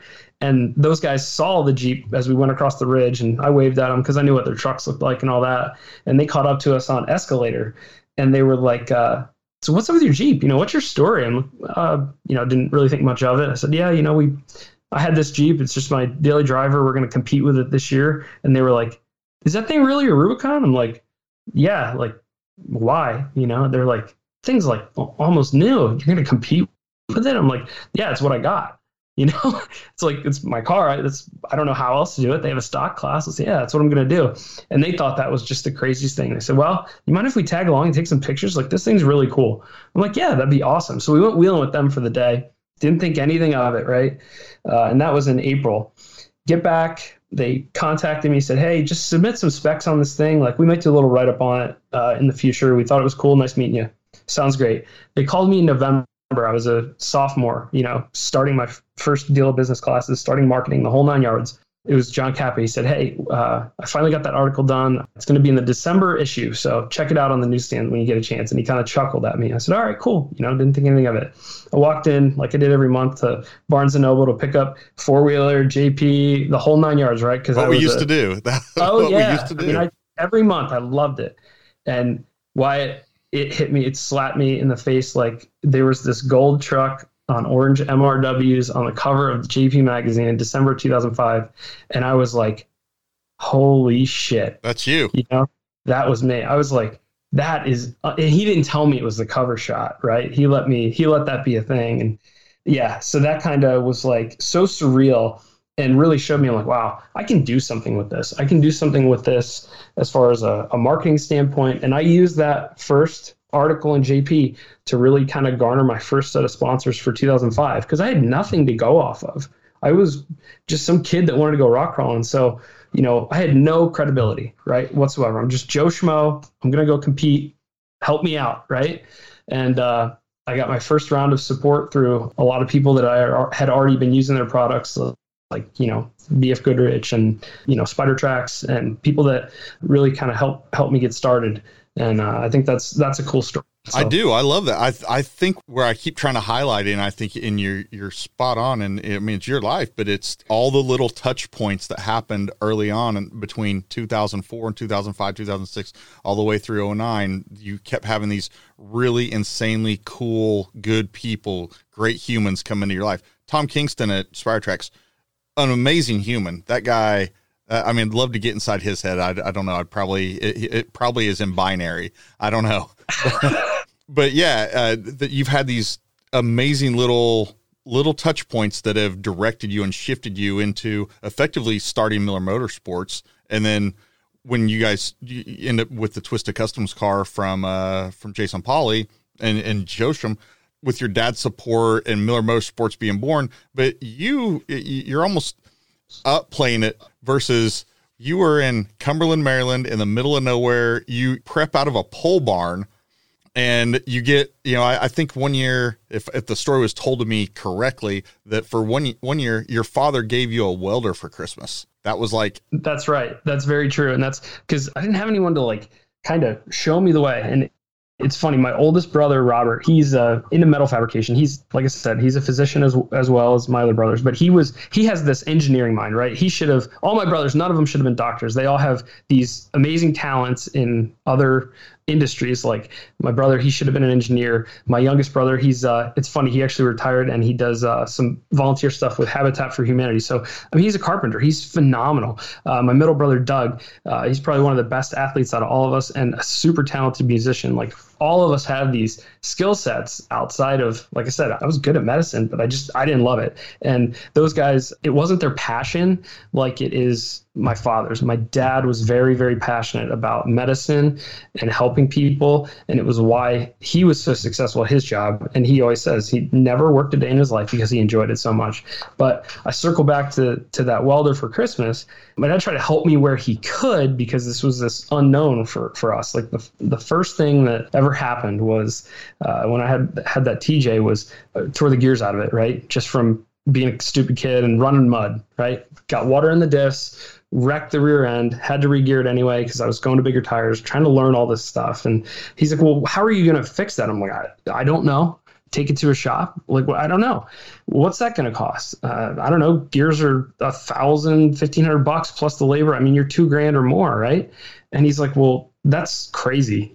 Like he goes, I don't want to do that. I'm like, I don't blame you. He goes, what's the other option? It's sitting. I'm like, well, he goes, why don't you do it yourself? I'm like, because I don't know how. He's like, well, why don't you learn? I'm like, all right, I would love to learn. He goes, okay, so do it. I said, well, I don't have the tools. He goes, all right, I'll make you a deal. You figure out what tools you need and you figure out how to set up gears and I will buy you those tools. I said, all right, that sounds like a great deal. So he invested in me so that I could learn these skills because I didn't have any other way to do it. And I really am so grateful for that because without his support in that regard, I wouldn't have had the opportunity to learn how to set up gears. I asked for a welder for Christmas when we were building that TJ to compete because my brother taught me how to weld on a little Miller Thunderbolt stick welder at on a summer vacation, but I didn't have any equipment to do it. That was my brother's welder. But, my brother showed me how to weld, got me interested and hooked in that. And then my dad being there to say, all right, well, if you're going to build a roll cage, you need to weld it together. And I said, yep. And I bought a used tubing bender from Clayton. Clayton had bought a better one. And so it was all this timing worked out well. And like I said, my dad knew I wanted to build my cage. So he bought that used bender and he bought me a Millermatic 251. And I still, at Miller Motorsports, use that welder every single day. And it's kind of a special thing for me because, I learned to weld on that thing. And without him, I wouldn't have been able to do that. So I've always tried to take every opportunity that I've been afforded and make the absolute most of it and never leave anything on the table because, like I said, there's a lot of people that don't have the opportunity or even worse, have the opportunity and squander it. Yeah, doing less with more, definitely a huge key to being successful. I said that wrong. I'm going to rephrase that even. I won't even cut it out. Doing more with less. Not less. Yes, absolutely. Doing more with less. Absolutely. And that's been my whole racing career from trying to race a Jeep up through really where I'm at now and where I still currently am because I'm still racing a straight axle car against a field of independent cars. And the numbers show it. We are holding our own and doing it very well. So no chicken wings. Nothing yet. And nothing in the pipeline. I mean, we've talked about it. Like, obviously it's not a secret that for a lot of the racing venues, Reno and, Ridgecrest, desert stuff, heck, even some of the desert sections of King of the Hammers, independent is king. I mean, it absolutely has its advantages over a solid axle platform. But I built the cars that we run today for one reason, and that was to win King of the Hammers, and to do it in 2020 and it be our platform with a different driver and me be right behind Josh, 2 solid axle cars on the podium when, this whole trend is independent is so special to me. I think it's funny because IFS is definitely superior in these venues we're racing today.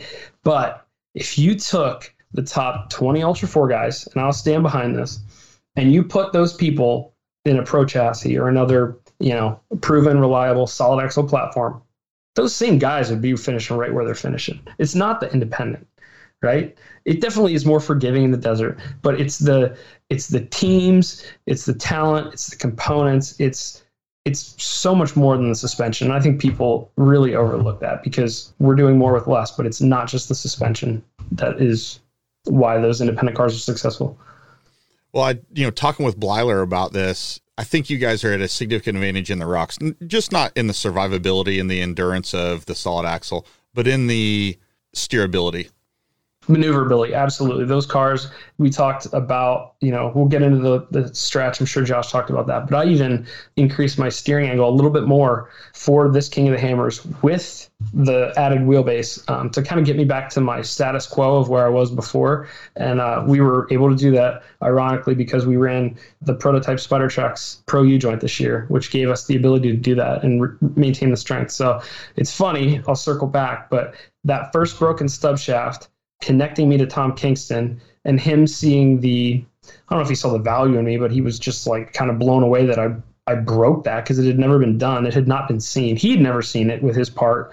And like you said about Tom, I mean, he is as thorough as it comes. He knows his parts inside and out. They're engineered to near perfection, and why I still run his components today. But yeah, it was that first partnership with SpiderTrax that showed me like, okay, this is something that can actually be a real thing, getting support to go racing.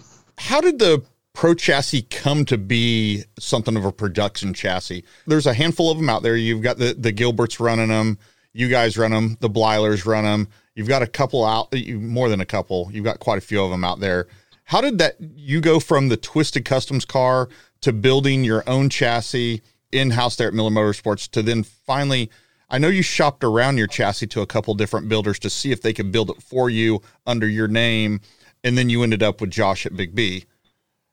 Right. So that all stemmed from racing that Twisted car and winning from 2010 to winning King of the Hammers in 2012 with it. I mean, we raced that car aggressively. I had 3 years of just racing was my entire life. I mean, it didn't really change, but when we were racing that car, we raced it hard and we saw the caveats of it. I mean, it was a refined Pro Mod car with the bigger motor and bigger shocks, but it was essentially a rock crawling platform.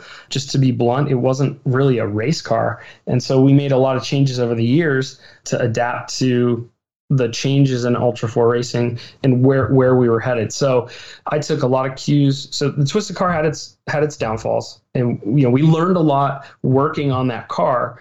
Like, I retrofitted bypasses onto it. We changed the rear layout completely to integrate a toolbox and a lower mounted spare tire. Went to an LS3 in that thing, a whole bunch of different stuff. I mean, that car was framed off 3-4 years in a row with major changes, cut the subframe off of it, the tail off it, the nose off it, you name it, right? So essentially I had like this little twisted cab and literally it was twisted at that point. Like, the thing was not safe after I crashed it in Antelope Valley at the end of 2012 to race in 2013. It was just not safe. Yeah, I remember you guys were doing something with the subframe, like driving 7075 aluminum inside of the DOM. Is that right? Yes. Yeah, you're correct. And that came out of trying to build the subframe of that Twisted car to not cave in when I would hit rocks. I mean, we all were in uncharted territory in Ultra 4 with the speed that we were going and the terrain we were trying to traverse.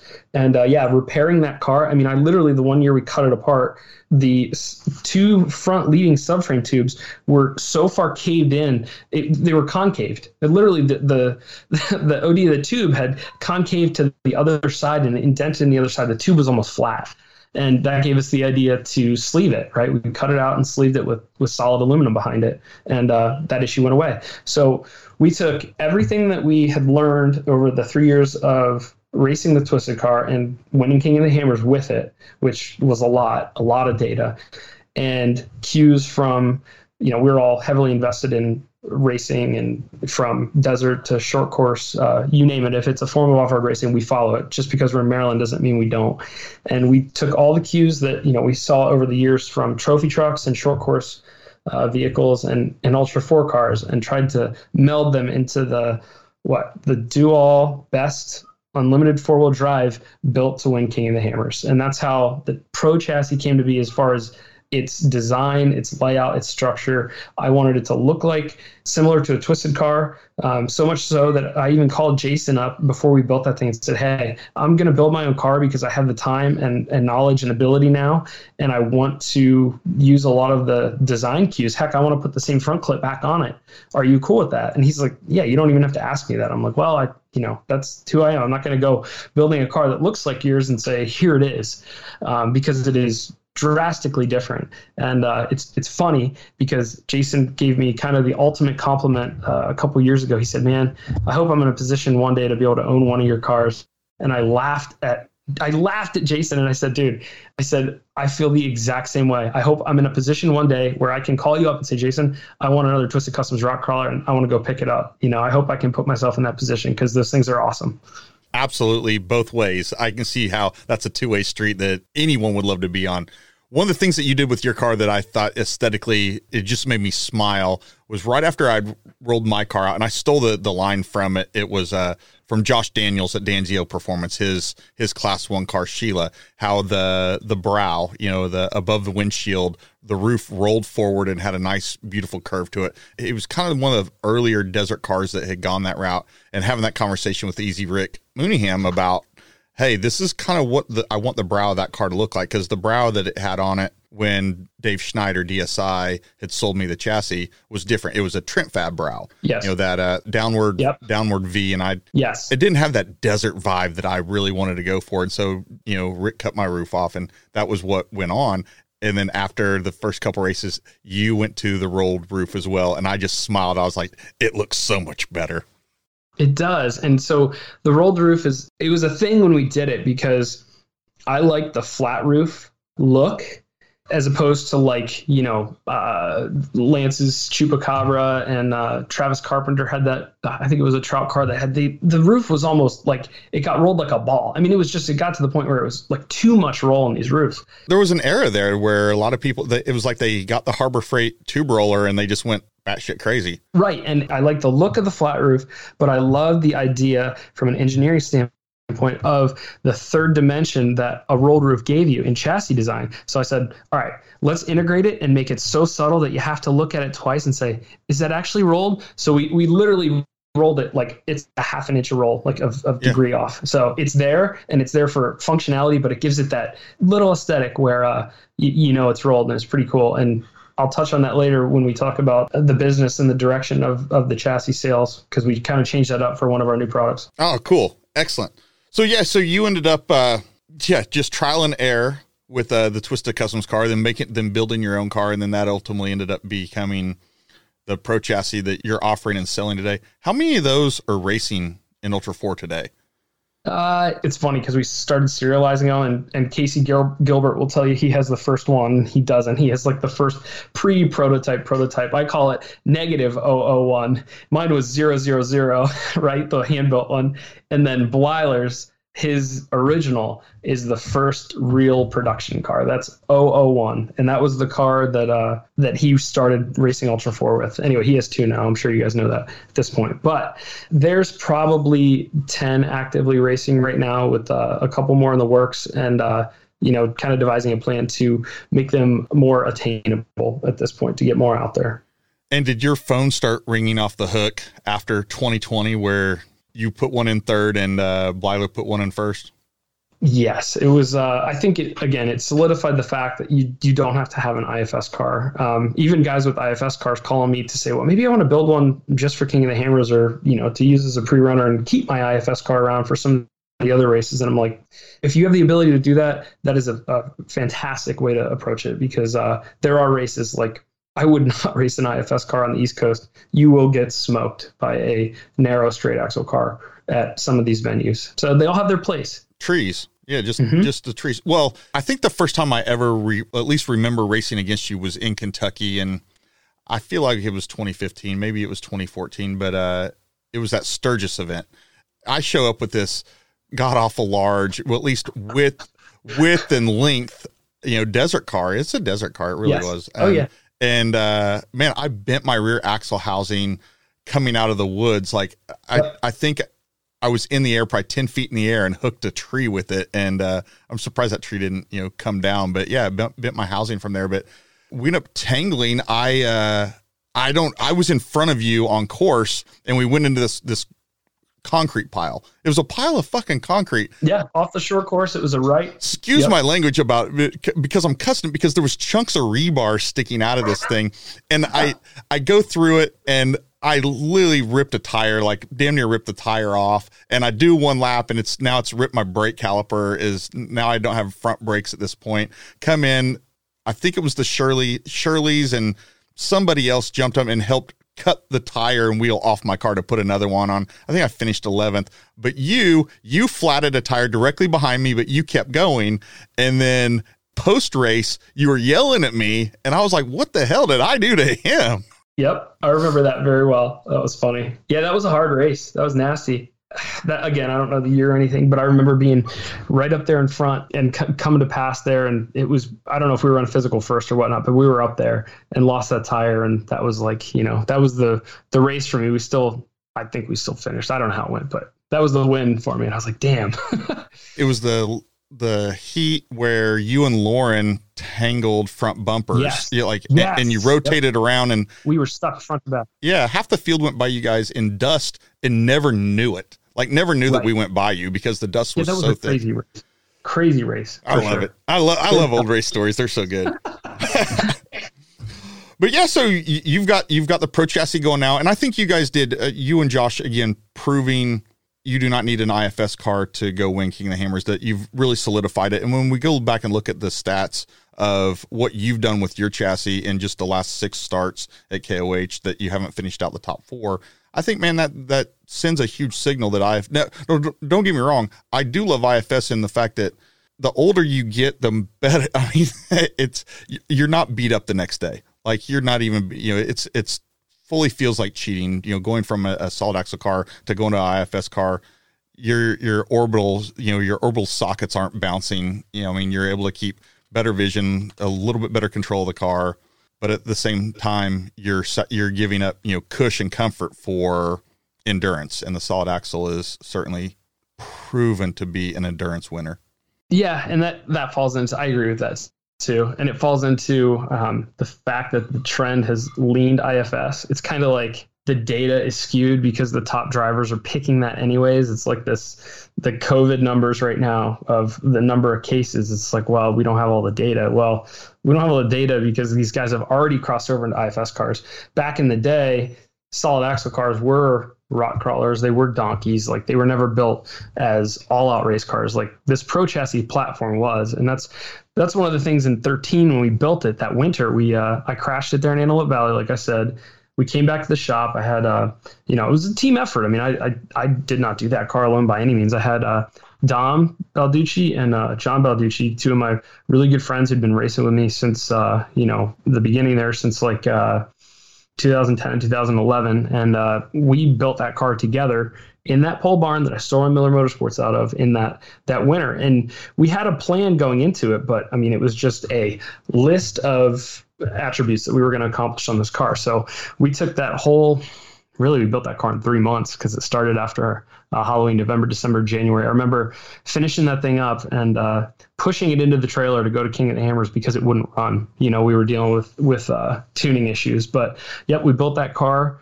It was a long winter. We worked literally 16-hour days around the clock, 3 of us, and then all the other guys, when they get out of work, come help in the evenings or on the weekends to get that thing done. It was quite a feat because it was completely from scratch, out of our heads, and 3 of us collaborating to do it. So you know how that goes. It's like one guy thinks this is the way to do something, another guy thinks this is a better way. And, it kind of proved to me, it takes a good team and people being able to work together. And we really kind of put any differences aside and forge down that path of building the best car that we possibly could. And I'm really proud because when we took it from that first prototype to production, I'll circle back on how we did that with Blyler. 90% of that car is really unchanged as far as the original ideas. Now, we refined things. I mean, we made it so you could, put an impact on every link bolt and little things like that, right? Little serviceability things, because that's one of the hardest things about building an Ultra 4 car.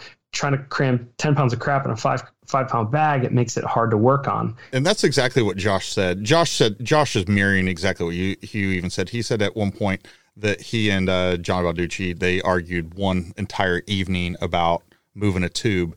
And ultimately the movement was a 1/4 inch. It was a 1/4 inch, but the 1/4 inch changed the serviceability immensely. It's ridiculous when you really cut it apart, how detail-oriented we have gotten with this Pro chassis. From the idea in 2015 to just, the thing was, we built this prototype platform that I was racing and doing very well with and winning, and guys started coming to us, and this is kind of how Miller Motorsports came to be, and wanting us to build a car. And I'm like, you just don't want us to bill you for the hours these things take to build by hand. It's astronomical. It's crazy. It really motivated me to do a laser cut car, right? With where technology was this day and age with CAD and SolidWorks and the tooling available. So I knew that was the future and the wave. So this whole thing started out of meeting with Josh. I always wanted to do a laser cut car. We were trying to figure out how to do it. You mentioned we had even talked to that first car Casey is racing.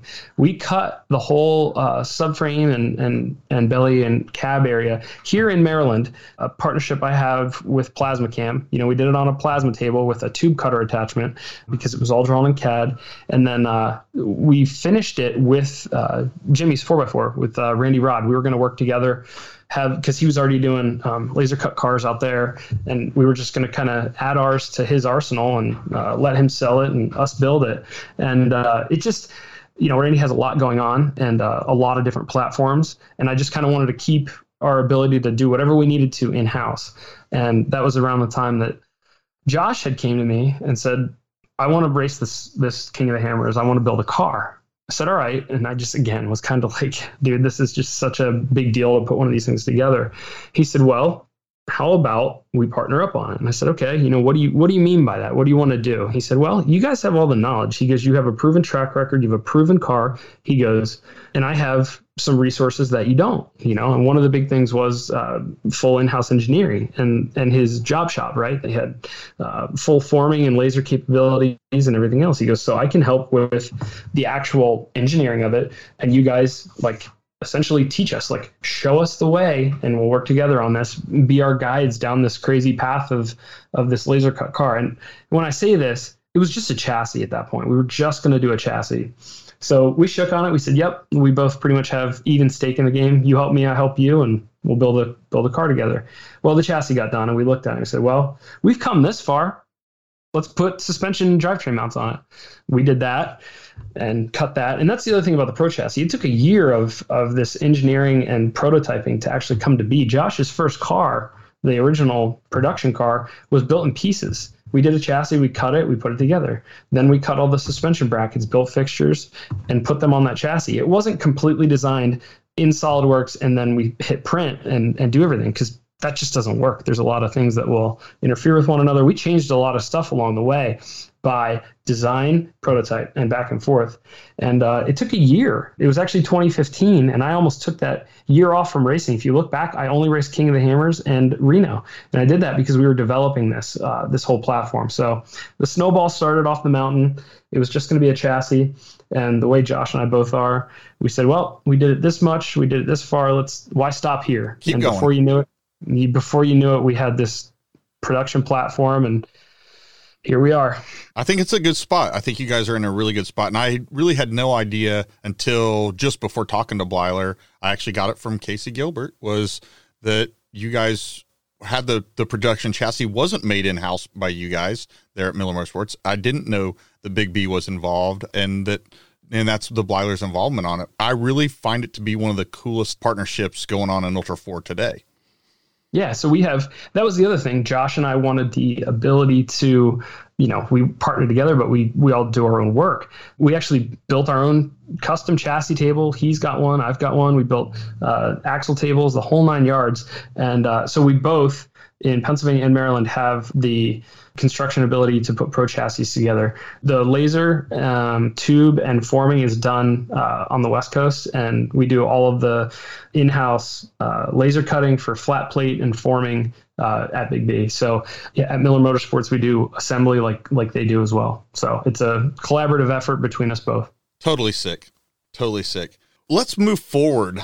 I want to talk about one little partnership because it's a question that I've had just in the back of my head, and this is the form by which I can ask a good question that I wouldn't normally find the answer to. And then I want to delve into KOH 2020. But last year, KOH 2019, you teamed up with Robbie Gordon on the Jeep Gladiator. How did that whole race come to be? How did that happen? I find it completely amazing you guys were able to finish with that truck, but wow, what's the story behind that? It's funny. It's one of those crazy stories too. Robbie's always been an acquaintance of mine. He's a Charlotte-based guy, and I have ties to Charlotte too. I have 2 of my older brothers are down there. My dad has a place down there on Lake Norman, so I spend a lot of time down in that area. And it's funny, Pac moved down there, the whole 9 yards. But I knew Robbie just through his racing and being really a fan of what he had going on.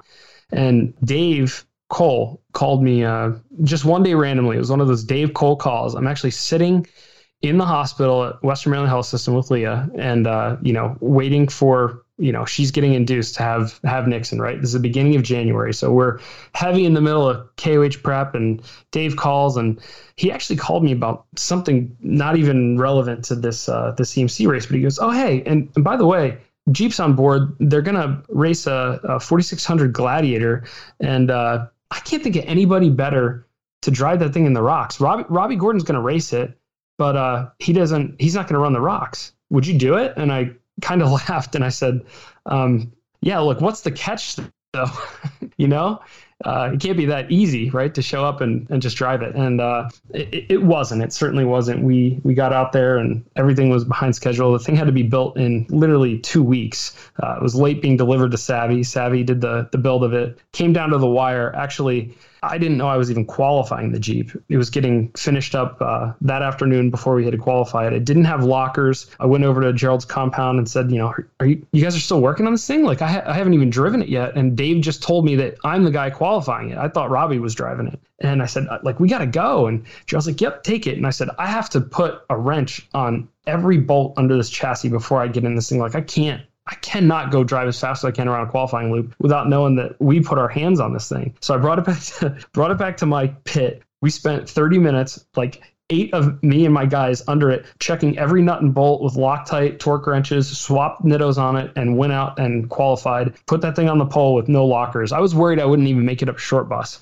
let alone get that thing around the track. But what a crazy, crazy thing. And full commitment. Yeah, it was. And if that wasn't bad enough, that being the first time I drove it, Dave comes up to the window as I'm sitting staged, ready to go, 2 guys, and he goes, "You'll never guess who I got off the phone with." And I said, "I don't know, Dave, who?" He's like, "The president of Jeep." I'm like, "Oh, cool. Like, hopefully he's excited about this." He goes, "He told me, they want to pull the plug on this whole thing." I'm like, "Okay, we don't have to do this. You tell me, I'm just driving the thing. I don't know what to do." He goes, No, that's not what's happening." I said, "Okay." He goes, "This race is ran out of that tent, not that tent." And I said, "Okay." He goes, I told him this thing is running, and that was that. He goes, so don't screw this up. No pressure, right at the line. And he walks away, and I'm sitting there. I look over at Rob. I'm like, is he serious right now? Did he really just come up to me like 2 minutes before I'm leaving and tell me that the pressure of Chrysler and Fiat watching this vehicle, this is their first dive back into racing since God only knows how long. The weight of that is on my shoulders. If I screw this up, they're going to pull the plug on the whole program. And I haven't even driven this car. I said, Rob, I just said, forget that even happened. I said, I don't even care. I can't do anything about that. And that's one thing my dad always taught me. He said, if you can't do anything about something, don't worry about it, right? It's like a rocking chair. Don't do anything. Don't worry about it. So I said, let's just go put down a good time. And we had a good run. And the rest is kind of history in that thing. Oh, no, they got miles and miles and miles of media out of that and coverage and content out of that finish. That was something else. Oh, my God. It was stressful. And to race with Robbie, that was pretty cool. I really got to give him credit. I did in person after the race, but I have a lot of respect for his program and the way he did it, because he has a bad reputation about being kind of a checkers or wreckers kind of guy, especially in the desert world with his trophy trucks. And I told Robbie the night before the race, I said, listen, this is not a trophy truck. I know you understand that, but this thing is fragile. Like, I need you to get me a car that's 100%, because if it is broken or hurt, I will not be able to get it through the rocks. Like, it's really important that you're smart in the desert. And he said, I know. And the same thing that morning, I said, Robbie, just take it easy on the thing. And I have to give him credit, because he did a phenomenal job. That Jeep came back around in the same shape it left the line. And I was really, really impressed. So it was just a good team effort. Everybody knows the story about me in the rocks that day. It didn't have lockers that were functioning. Just to finish that race in that Jeep, which was the goal, was a feat. I had 2 co-drivers to do it. And I needed every last bit of that. And man, I have never winched more in my life. It was hard bringing a Gladiator on 35s through the Hammers trails with no lock and diffs, but we did it. It was awesome. No, it was a feat, and it got a lot of people on their feet when you guys did come back in the dark. Man, it was impressive. Well, we really enjoyed it. I love 4600. I've raced it before and hope to do it again. We actually won that race in 2014 in a Grand Cherokee. A lot of people don't know about that, but I really enjoy that class because of my rock crawling roots. I think it's a good feeder for Ultra 4. So I hope that stays around. I think it will, right? Oh, yeah. Stay tuned. Your talent tank isn't full yet. Since 2007, Custom Splice has been the go-to supplier for tactical on- and off-road vehicle recovery equipment.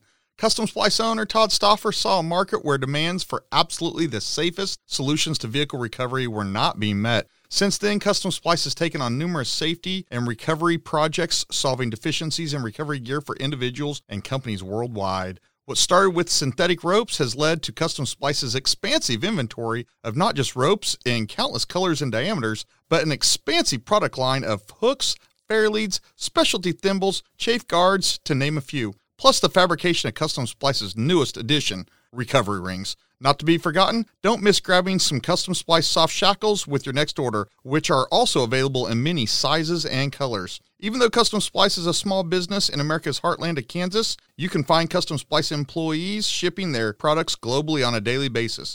Let's support this small business that supports our community and the Talent Tank. Give Todd and his crew at Custom Splice a call at 785-856-1844 or go to the web at customsplice.com before you get stuck without a Custom Splice solution. Now, back to the show. Jumping forward, it's not really forward, we're just up to current affairs. KOH 2020, just recently in the books. You said it before, you can look on the internet and you can see it, it's all over Facebook. You end up finishing third. There was a lot of chaos post-race around what the finishes look like with some timing and stuff. But that aside, how was your race? I talked to you midweek that week, and everything seemed to be going really, really, really well. And obviously, it ended up ending really well. But how was? I know there's a lot to unpack here, but how was your prep? How was your team? How'd pre-running go? I think the only issue I saw you have midweek was you had a water pump that was weeping a little bit. But other than that, it's funny that water pump weep was like a problem that had been the water pump wasn't the weeping wasn't the issue. That car, ever since I built it, had been running hot, and I could never figure it out. We'd changed literally almost everything in the system. Never had issues with GM factory water pumps, which we were running, and that was like the last thing that had never been changed in the 2 years I've been racing that car. I kind of said we didn't have issues. That whole week felt like one issue after another, and each day I felt like I was getting pushed back further and further and further, from shock tuning to qualifying, the whole 9 yards. It was pretty stressful, just because I felt like I wanted to be further along than I was. And we had the coolant out of that car probably 4 times chasing this problem. We ended up putting a new water pump on it, and the car ran 25 degrees cooler. Like, amazing change and difference. And still, I'm not sure if it was the difference in the machining of that pump, whether the impeller didn't engage as far, or it was creating cavitation. Whatever was wrong with that water pump, there was, from the first day I put it on, it was wrong. But we got the car together and got it all bled. And like I said, our pre-run was a disaster this year because my Razor kept breaking. It's stupid. It's an old Razor. It's got like 5,000 miles on it, but it's part of the program. It's part of the prep. We go through it every year. And we had some bad wheel bearings off the shelf. And literally every time I go out the pre-run, we lost a wheel the first time. I had to come back. Second time I made it all halfway around to like the furthest part out there, and the bearings started going. And I'm like, dude, I just can't buy a brake. So again, that kind of played into the stress for me during the week. Is like, I just didn't have all my ducks in a row. So I said, well, this car isn't, tested yet. Let's go run that. And that's one thing I always like to do. Even though I like to pre-run and have a pre-runner vehicle to keep miles off the race car, I'm a huge proponent of testing the race car. So I always try to do at least one rock lap in the vehicle, because I don't care what you do coming right out of the shop, you need to put a couple miles on those things to make sure they're right. I like to put 50 to 100 on them, just easy miles. And we did that. We ran all the rocks and saw the new stuff. And that was really good. And that kind of put me at a place in my head where I was like at peace. I knew the car was ready to go, and we qualified very, very well in it. I think we were like, 7th off the line, 13th position, which was right where I wanted to be, within a few seconds of the pole at King of the Hammers, which is all I ever strive for. I don't like to be right up front at King of the Hammers. This race was a good reason why. I mean, it's anybody's game. It's nice to have a little corrected time on your side. So during the race, there was so many lead changes, so many. I mean, there was like 12, 15. I don't even know what the total lead changes were, but it seemed like as soon as they would announce somebody was the new leader, give them 5 minutes and you would have another new leader, because they would break or get past or break or get past it. But it was mostly breaking. Your name wasn't really in that kind of that cloud until towards the very end. At what point did you kind of know where you were at on the road, and that you had worked your way into having a good day? So I knew the whole time that we were racing, we were sticking right to our plan. That's a super long, super difficult endurance race, right? It's 7-8 hours, no matter how you slice it. And you certainly don't win it on the first lap. And, we always kind of take that approach. I mean, we're definitely not slow in the desert, but I am conservative. I want to get that car around just like Robbie did in that 4,600 class. For us, you have to have equipment to race on lap 3. And if you have to fix problems and deal with issues and have a car that's hurt and not 100%, and you don't have anything left to race on lap 3, you're kind of kidding yourself if you think you're going to win.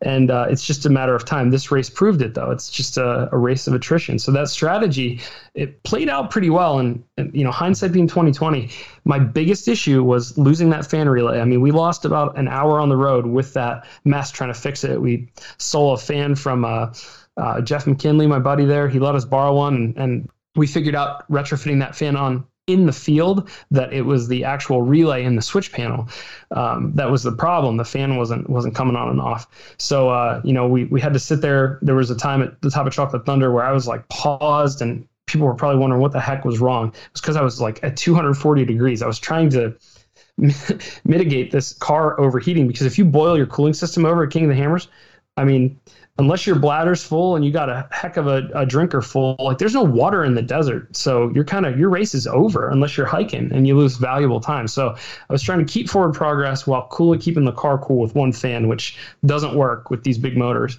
We lost a bunch of time there. So we were able to get my car limped into pit 2. This is like, on lap 2, halfway through the day. We were doing pretty well, but at this point we'd lost a lot of ground because we were limping so hard, and all the front runners and leaders had passed us I knew that unless we got that thing fixed, that we didn't really have a shot at it because the car would not stay cool, even in the desert. And so we limped it into pits. We figured out the issue. And this goes back to the Pro Chassis platform, my team, having the right hand know what the left hand's doing and everything just being dialed. We figured out it was a relay. I was able to radio back, and I got to give, it's even the smallest people, like Rugged Radios. We've spent a ton of time just tuning radios. I mean, that seriously seems like a small thing, but it is so important on race day.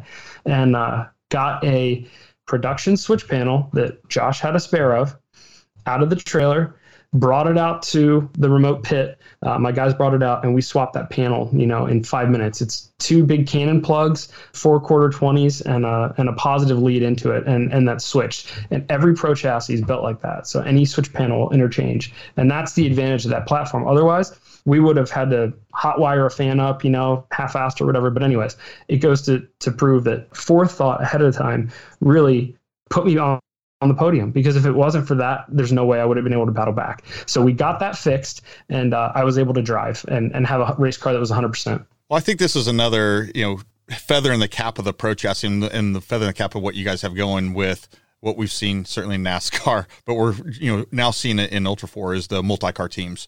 Blyler has his own team. He has his own guys. He has his own stuff, but the interchangeability, it's kind of like when you get into the trophy trucks that they are a lot of one-offs, but still a lot of the arms from, the Geyser trucks. You can swap arms, you can swap certain parts. That's a nice kind of cushion to have, that maybe not that you purposely set out intentionally to share parts, but if you needed one, you kind of know who might have one to go to. No, we did. I mean, I don't know, Geyser, they build premier trucks, but I doubt that you could take a fender off the one trophy truck and bolt it directly onto the other. I'd be surprised if that would work. Our cars, you can take a body panel off and interchange them on any of those production versions. And when we set out to build these cars, we had full intention of that the whole time, from drive lines to axle shafts. Like our rear drive shaft, we wanted to interchange with our front, so we had to carry one spare. It's all those little things like that really play into the consistency I've had, because you have to have a good machine and you have to be mechanically sound and you have to know it inside and out to do well at King of the Hammers. It's such a culmination of so many things coming together. And if you don't have your car right, that's the first piece of the puzzle. When did you know that Josh Blyler was first on the road? I heard that Josh was ahead probably when I was starting my lap 3 and heard how far ahead he was, and knew that I was like, all right, I hope he can get it together, because I'll tell you right now, my heart sunk. He started ahead of me by a very small margin. He was like a couple tenths of a second ahead of me in qualifying. And we joked, because I said, if I follow you in, I'm going to beat you. Right. We always kind of, like you said, we have separate teams and we have our own stuff, but we're both, really good teammates, but we're super rivals on the track. So I always give him heck about that. And I said, I'm glad I finished, 2 tenths behind you so I could get that 30 seconds of corrected time. And when I passed him in the desert out at race mile 40 or whatever for the first time with him pulled over, I know that feeling. My heart hurt. My heart sank for him, because I knew he had a shot at it this year. And when I passed him, I said, man, if somebody has a good day, that might be the difference for Josh. And I didn't know what was wrong, right? He had a flat. That's all it was. But when I heard he was ahead, again, it was that kind of like, I don't know, dad in me. Like I was so proud that he was leading the race at the very least, and hopefully could pull it together.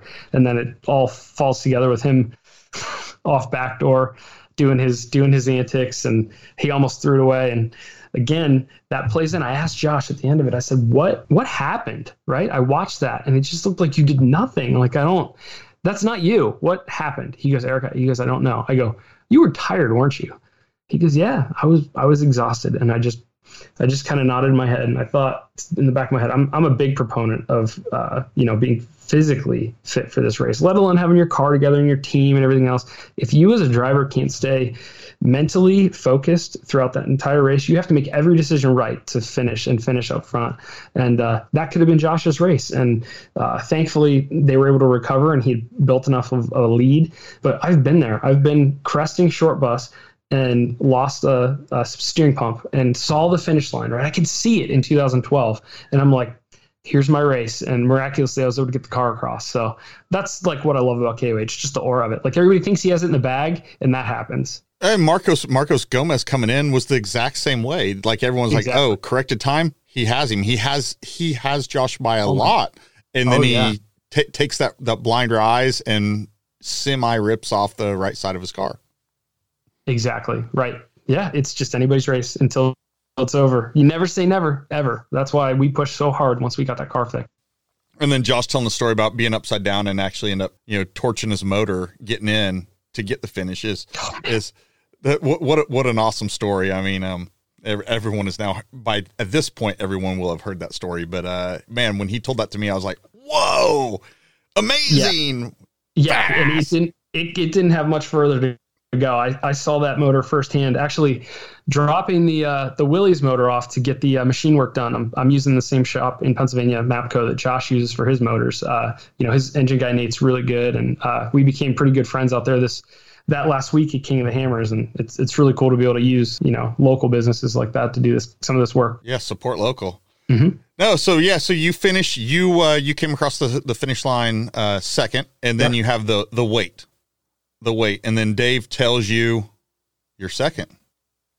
With confidence that I have never seen in Dave Cole's face. Because I even questioned him. I said, really? We knew we had to make up 20, 30 minutes on Marcos. And I did everything I did my damnedest to do it, but I knew that Marcos was right there. And, I personally didn't know what to think really at that point. And I said, are you sure? Twice. Yeah. Yep. We've verified all the VCPs, all the checkpoints check out. You're good to go. And I came over, and told all my guys, and they were all like, really? Because we were all running our own watches and stuff like that. And they're like, awesome. Congrats. And that was that. And we celebrated. And like I said, I really could have cared less at that point because Josh won. And that's all that matters. Second, third, whatever, it's King of the Hammers. If you don't win King of the Hammers, nobody cares. And then we find out 7 days later that there was a timing issue on the starts. I feel for Hammer King having to go out and address something, address a mistake versus, own it and still having to own that mistake for life. But man, there's got to be a solution, right? There's got to be a solution. We've seen this happen numerous times, and I'd love to hear your take on what you think maybe that solution could be. I have an idea, but I'm not a racer. Yeah, you were, and you have a great insight to everything Ultra 4. And I mean, this podcast, what you're doing, I mean, it's a big part of the sport now because it helps drive innovation. It helps, look what we're talking about right now. It's going to drive the direction of the future of the sport. And I think that's really important. But the timing thing is nothing new, right? And it's Ultra 4's biggest Achilles heel, if I may be so blunt. And I think that's completely unacceptable, being the premier off-road endurance racing body in the world. The fact that Ultra 4 doesn't even own their own timing system that's almost unbelievable to me at this point, with the millions of dollars that are invested in that body to race and that the racers have in their programs. It just seems crazy. And for timing to be the one thing we keep coming back to having problems with as a racer, it kills me. And I'm right there with you. I believe we've finally come to a point with as much as on the line, just in the 4,400 race with a $100,000 purse on the line, and first being what it is and second being what it is, and, paying out to 10, but, using the same timing system they used on Thursday for the trophy truck race when there's 100,000. Sorry, we'll say this on Thursday when it's the T1 race, the trophy truck race. Yeah. When there's 100,000 on the line for first place and having the certainty that the timing is correct. And then even further, let's take it the next step upstream, being qualifying. How are we that confident in the accuracy of the timing?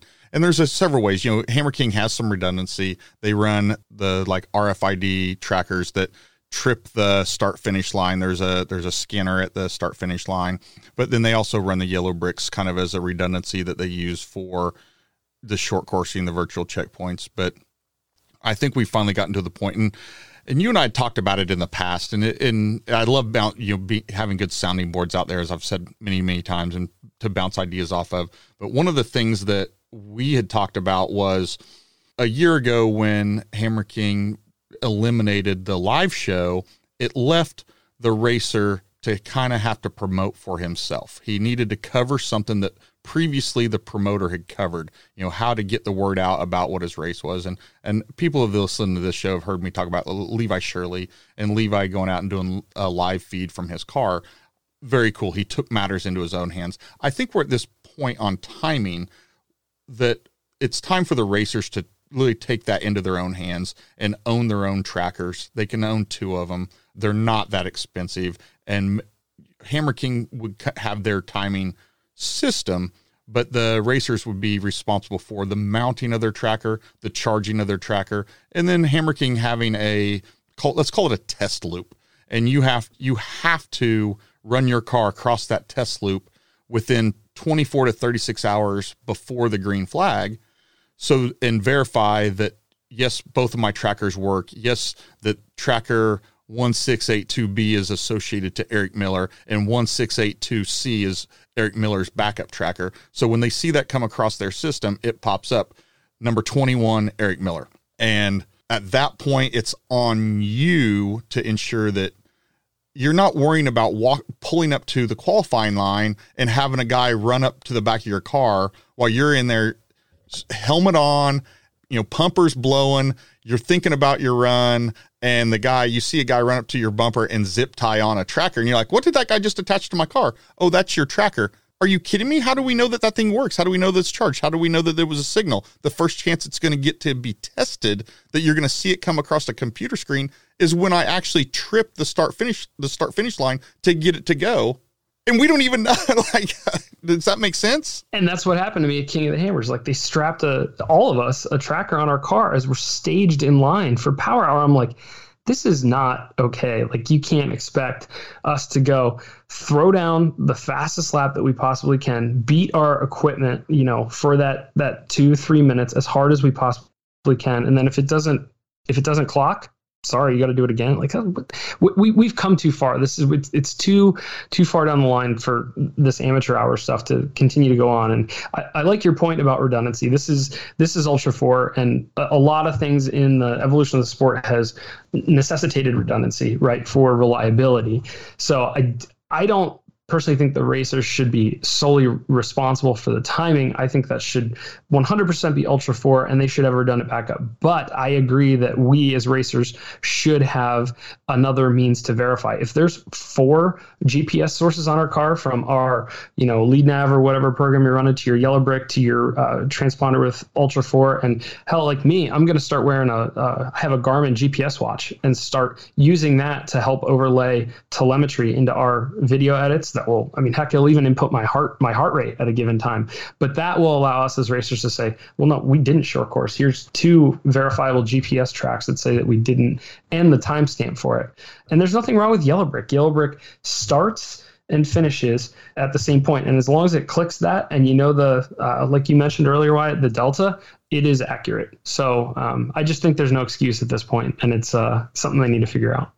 Yeah, we need to get there. I'm just sad to see that we've had kind of 2 years in a row with kind of issues around timing at, the biggest race of the year with everything that's on the line. And I get it. Believe me, I get it with Ultra 4 and Hammer King. I get it. There's growing pains and making sure, and I guess the responsibility and I guess the weight on your shoulders, the burden of ensuring accuracy.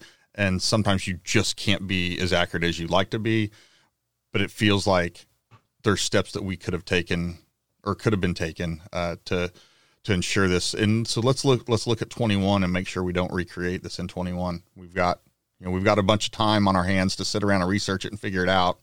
With everybody stuck at home with COVID. So I don't know. Well, I think first things first, the body needs to invest in their own timing system. That's just, that should have happened 10 years ago.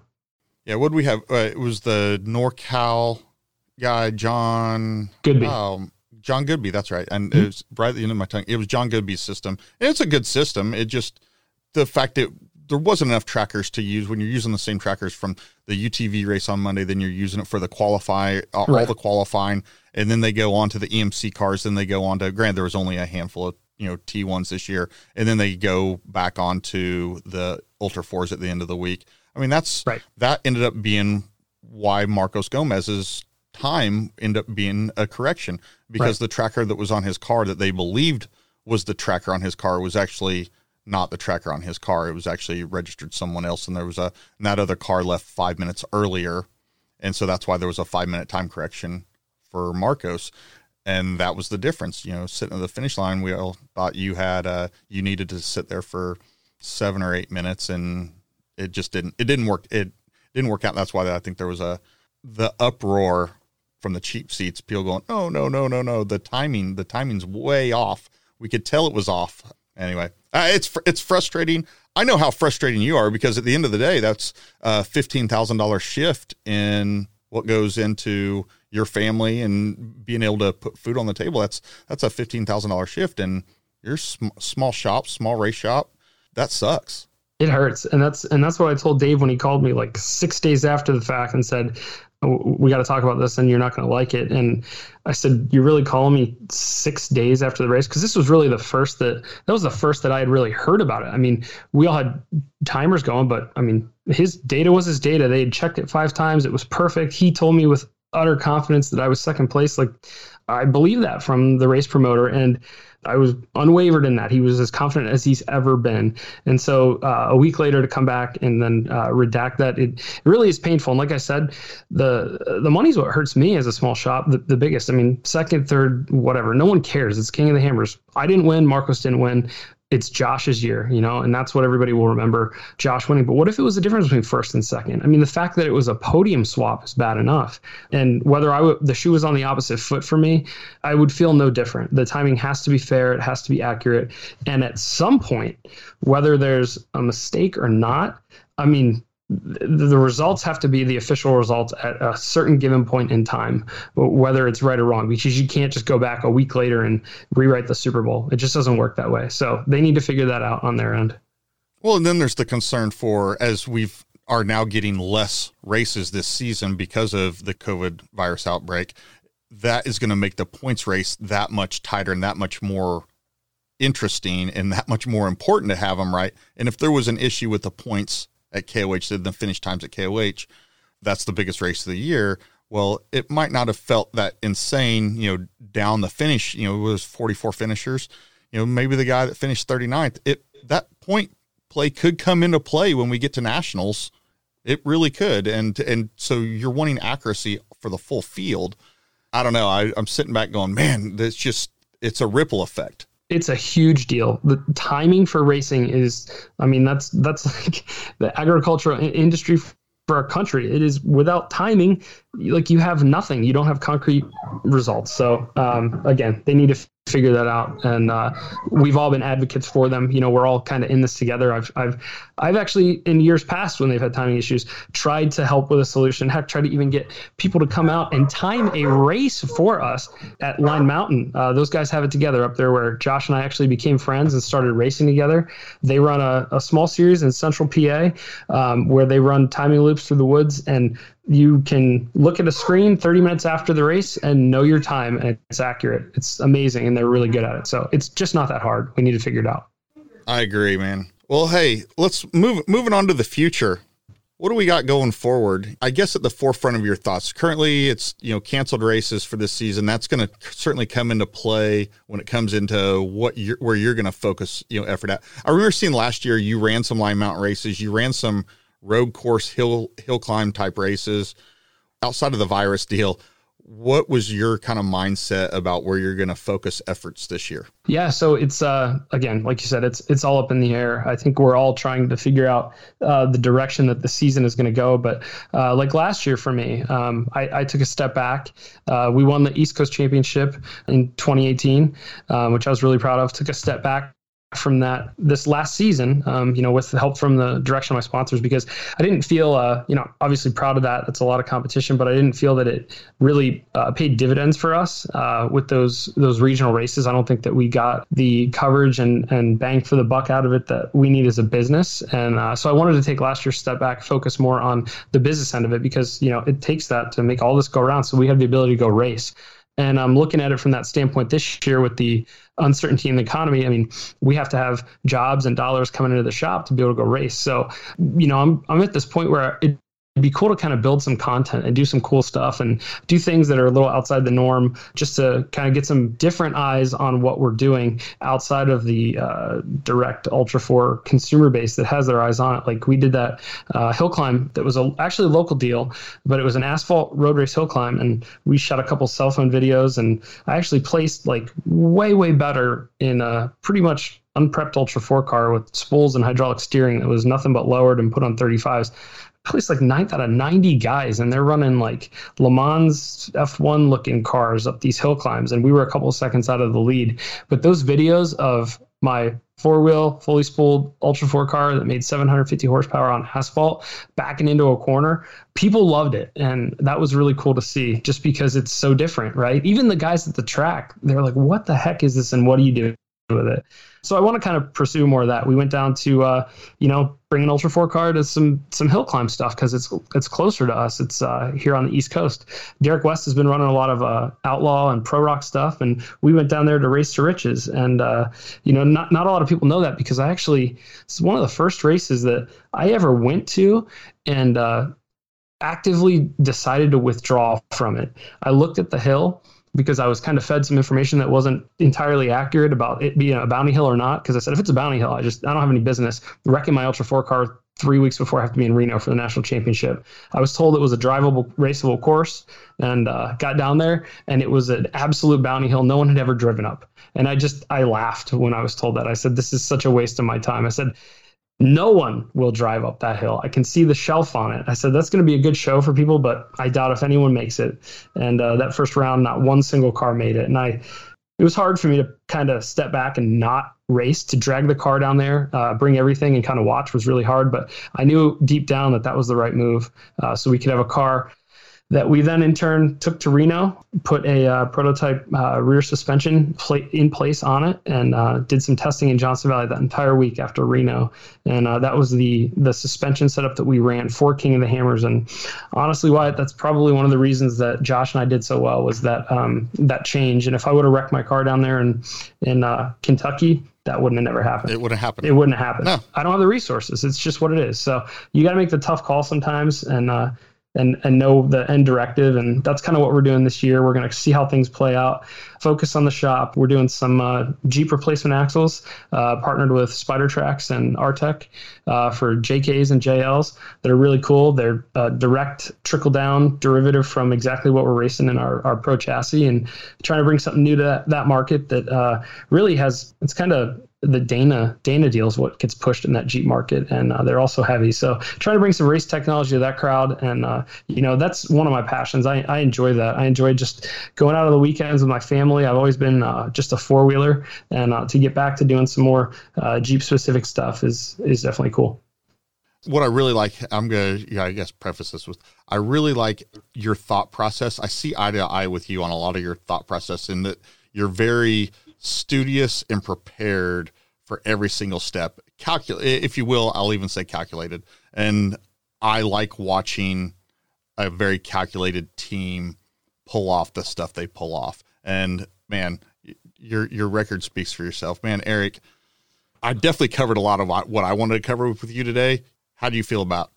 I think we did a good job just kind of covering everything. I know we went in a bunch of different directions, but it all kind of based around the timeline of my racing career and looking back on everything we discussed. I mean, it's pretty cool to kind of take a trip down memory lane, because I don't want to say you forget that stuff, but everybody's so busy in their everyday life that it's easy to get distracted by, what's really important and why you do what you do and who you are. And again, like this whole mess going on today, it really is going to make people take a step back and realize what's important with their family. And obviously, work is important because it's what it takes to feed your family. But, tomorrow's never promised, and you really have to cherish those moments you have today. And I've learned that a lot being a new father, and I'm proud of where I've come from and where we're at today, and want to continue to grow. I don't like being stagnant. I don't like being complacent. It's just not who I am. It's that competitive edge I've been instilled, I think, and I'm sure it will be instilled in Nixon just because of who I am. But it makes life fun. Well, here's my canned ending of interview question. What advice would you give newcomers? Oh man, I've been asked that a lot, and I've put a lot of thought in it, and it really, this day and age, it's so much different. The cost of entry into any form of motorsports is so high. I think that Ultra 4 is unique in its offering and really more easily attainable than most others. And they've done a good job of that. Like from when I started, right? I always tell everybody, I kind of rode the crest of the wave as a young kid getting into this sport, and the right things happening at the right time and taking advantage of those things to get where I'm at today. Because, I don't come from a large race team. I don't come from a ton of money or anything like that. So for people entering the sport today, I would tell them to, start with the feeder classes, start with a 4600 build or a UTV.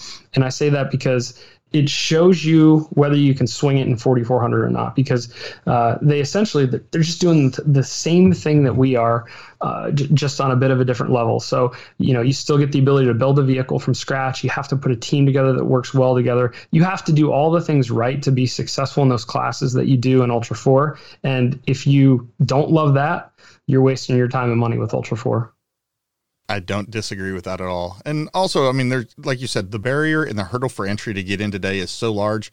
It's as simple as just reaching out to your local racer. If you want to get involved, certainly there's a lot of places on Facebook to reach out to those guys. Reach out if somebody's local to you. Like if a guy from the Cumberland area were to reach out to you, Eric, and say, hey man, I've watched you, I've seen your stuff.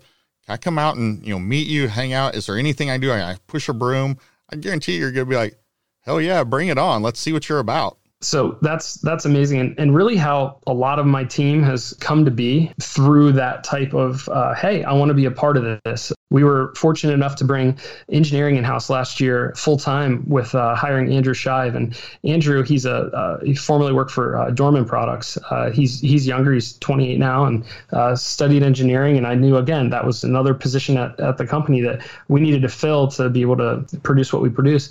And Andrew came on board just like Nate Stowers did and a lot of the other guys, just through mutual acquaintance and wanting to come out and help. Scott Decker actually brought both of those guys in to help, and they came out to KOH and helped build the 4600 car or come work on the 4400 car, and loved the sport. It was just that Ultra 4 kind of brought us together, the King of the Hammer stuff. And I think that's the best way to get involved with it, is just to volunteer some help and go be a part of it and prove your worth, right? You don't even have to invest in a race car or anything. Just get involved. Go make memories. Yep. Well, absolutely. Eric, please do not stop doing what you're doing. You're absolutely killing it. You continue to be in the conversation for who's going to be on the podium. The fact you haven't finished outside the top 4 in the last 6 years is absolutely bonkers to even talk about. Well done. Please keep it up. Keep going. We're going to work through timing issues. We're going to work through other hurdles. Things are going to happen. In January, we would have never thought we had COVID to deal with, but now we do. We're going to continue to get thrown curveballs. I know you are a very good guy at hitting curveballs, so please stay on it. Keep going. Thank you for coming on the show today, man. Thanks, Wyatt. I appreciate it, man. This was awesome. Keep doing what you're doing. I think this is a small bright spot for people during this time, especially enthusiasts. So I hope you guys enjoyed this podcast and keep listening to the Talent Tank. All right. Well, we are out. I hope you guys really liked this episode. It was a really fun one to make, as usual. I really have to thank my 3 partners on this. Custom Splice, those guys. If you need anything for off-road recovery or even on-road recovery or any projects, please hit Todd and his crew up at customsplice.com. Give them a call. Machining, oh my gosh. Brannick Machines, Stan and Brandon, those guys over there in Fort Wayne, Indiana, they do it all. If they can't make it, I don't know who can. If you need it made, they will do it. Hit those guys up. They're a big supporter of the Talent Tank, and I value their involvement. And then last but not least, Magnitude Performance. Jason Yode and company, they're in Nacogdoches, Texas, and everything that they've done for the Talent Tank and getting behind and supporting this venture and this project and everything. Give them a call for your suspension needs. These guys do magic with springs. And then the parent company, Mass Motorsports Engines. Man, they have engines on lock, hand built, lots of horsepower. They're your guys. Thanks, guys. We'll catch you next week. Thank you for listening and taking a dive into the Talent Tank. Please like and subscribe on Instagram @The Talent Tank or our website, thetalenttank.com.